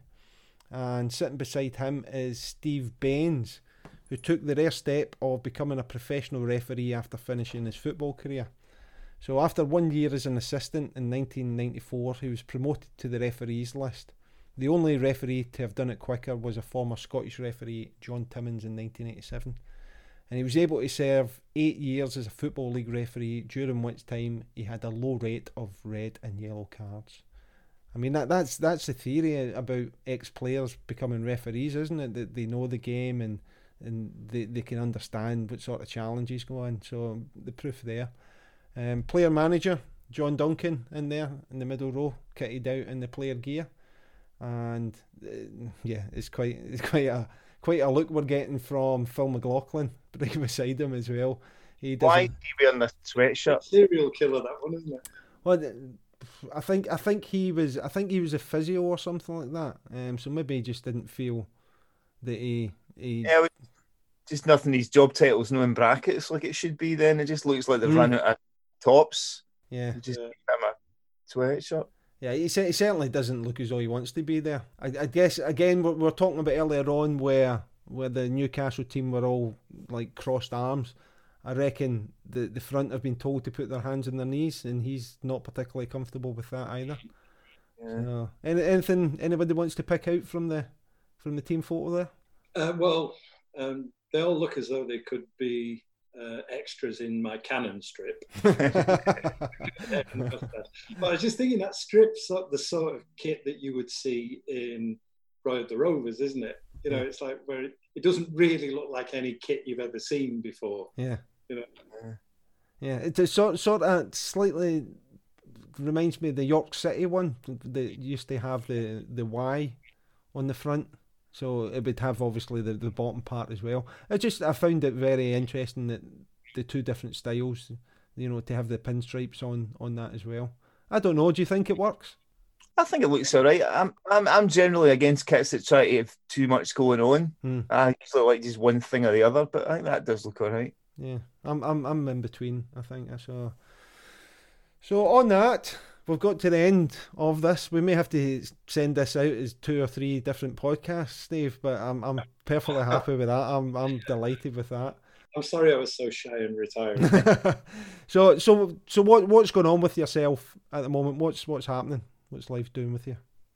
Well, I mean, the pandemic doesn't really affect people like me because I'm at home all day in my studio anyway, and very rarely go out. I've got 2 syndicated strips which run over here. I've got one that runs in the New York Daily News and various other papers around the world, and that's a thing called Biographic. That's a life story strip, you know. So I tell a different celebrity's life story every week. And then I have another weekly strip called Kid Town, which is in the Washington Post and a couple of 100 papers. And that's, as the name suggests, it's sort of facts for kids, you know, puzzles. And the idea is to get kids reading the paper. So I've got those 2 going on. I'm working on some projects, some book projects with my son, Luke. My son, Luke, I think, as I mentioned, the boys are in a band called Pop Noir. Yeah. But they've both got other things going on.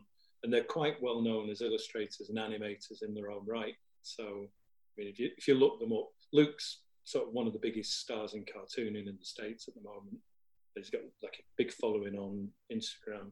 So I've got a couple of graphic novel projects going on with him. One of them actually is basically my story about how I went from that council estate, and it talks about the birth of. It's exactly what we were talking about. It's for you, Tom. It's especially for you. It's me and Rob Gretton growing up as mods in Windsor, and then how we basically how our paths diverged, and then about 2-3 years ago, that record sleeve I designed for Joy Division in 1978 went on display at the Museum of Modern Art in New York. So is that the one with the drummer boy? No, that was the 7-inch. And no, don't. Let's do a disclaimer here. The Hitler Youth sleeve is nothing to do with me, Tom. When Rob looked at the Hitler Youth sleeve, he went, "Oh, I think you need a new sleeve here, lad." And so that record was that first EP was done on a 7-inch, and the sound quality was crap. They didn't get it mastered because they didn't know what mastering was. They just thought it was like, you know, when you buy a new car and they go, "Oh, do you want Scotchgard on your covers?" And you go, "Well, I don't know." And they go, "Yeah, we can shellac the outside of the car for an extra 200 quid. They thought that that's what mastering was. What do you mean we need the song mastered? So they put it out on a 7-inch and the sound quality was crap, and it was in a Hitler Youth sleeve. So Rob, when he started managing them, comes to me and goes, "Right, I want to put it out as a 12-inch. Can you do me a record sleeve?" So I designed a sleeve for Joy Division. And that was their first 12-inch, An Ideal for Living. And then, as I say, all these years later, 40 years later or whatever it is, it goes on display, the world's most prestigious art museum. Yeah. And I did it on my grand's dining table in a council house in Wythenshawe. So it's kind of that story. And the book is called Ideals for Living. And it's about how, at the time, there was no escape routes off the council estate. And Rob and I kind of invented ourselves. Rob didn't follow anybody's path. Mm. I use a line I've used in an article where I go, I came from a place where people got their hands dirty. They didn't get their fingers inky. Mm. And that's, so I invented my way off the council estate. So it's about that. That's one of the things we're working on. And yeah, just as I say, anything else that appeals to me. I've just done some stuff for a magazine in the Netherlands, a soccer magazine there. And they're trying to get me to do a graphic novel about Frankie de Jong. And I've told them if they come up with the money, I'll do it. And if they don't, I won't. So there's like always stuff going on. It's it's an interesting life so far. How long have you been over in the States? We moved here in '89, and then I yo-yoed for a bit because I don't know how familiar you are with the stuff that I was doing outside of the football comics, but in '89 I was in the Sun. By the early 90s, I was in the Sun every day. I was in the Today newspaper every day. I was in the News of the World every week. I was in Shoot magazine once a week, and I was in Sports Illustrated for Kids once a month. So a lot of it was still in the UK, and I yo-yoed between the two countries. So I had a house in Devon and I had a place in California. And then we did that for like 2 or 3 years, and then we just, life overtakes you. We'd only come out to California for a couple of years, and that was, 31 years ago. So... Well, I only came down to Bradford for a month, and 21 years later. So life, doesn't it? You suddenly find yourself, I never dreamed of living in California forever. Yeah. Never dreamed of raising my kids here. Mm. But it's just that's the way life unfolds. Mm. No, excellent. Listen, I'd like to just absolutely give you a big thank you again for coming on the show and doing this with us. I hope you've enjoyed your time, Steve. No, it's a pleasure. As I say, the way I approach these things is, I'm locked in this studio on my own most of the time. So to chunner away, for an hour or two is no hardship. And I just assume that you'll edit most of the swearing out. Most of it, not all of it. Got to have some swearing. But so on that, we'd just like to give a special thanks also to Pete Wiley of the Mighty Wah for the use of Story of the Blues in the music of the show. So you can catch up with Pete on petewiley.co.uk, and you can check out the details of any upcoming gigs and new music that he's working on. And we'd also like to thank our producer Diane Jardin for the great work in supporting the podcast. Please check out transmissionroom.co.uk, and you can book music, recording and rehearsal facilities in Clydebank, and I highly recommend that. So, a last shout out to our charity partner, the West Dunbartonshire Community Food Share. As I say, please follow them on Twitter, follow them on Facebook, just keep an eye on what's going on. Support them when you can, donate if you can, whether that's money or time or just, making an effort to respond to their posts if they need any help. Absolutely give them all the help they can. They do absolutely brilliant work. To the listeners, thank you again for listening, and you can follow the podcast obviously on the shootthebreezepod.co.uk website, so follow along with the podcast, and you can give us feedback. There's a weekly newsletter, Tom, isn't there? You want to give some details on that? Yeah, well, the weekly newsletter is just we sort of recommend other podcasts to listen to, recommend a football book each week. There's a wee bit of football nostalgia, and I write a wee article about something we talked about in the podcast, and a wee preview of the show. So it's just a wee fun football nostalgia newsletter. Yeah, so I definitely sign up to that. I've already read a few. When I've read a few of them, I've been like, oh, this is really interesting, and it's for our stuff. So if I'm interested by it, I'm sure you will be as well. But yeah, please continue listening to the podcast, share it with your friends, give us some feedback if you want to on the Twitter page or on the podcast app that you use. Give us a what would you call it? Like and subscribe. No, there's not a review. Give us a review on the podcast as well, or just listen to the show and then don't do anything. That's probably the best way. So I'd just like to thank Tom for being Tom. Thank you, Andy. I'd like to thank Steve again for giving us the last 3 years of his life that he won't get back. It's a pleasure, lads. Pleasure. And until the next time, let's shoot the breeze.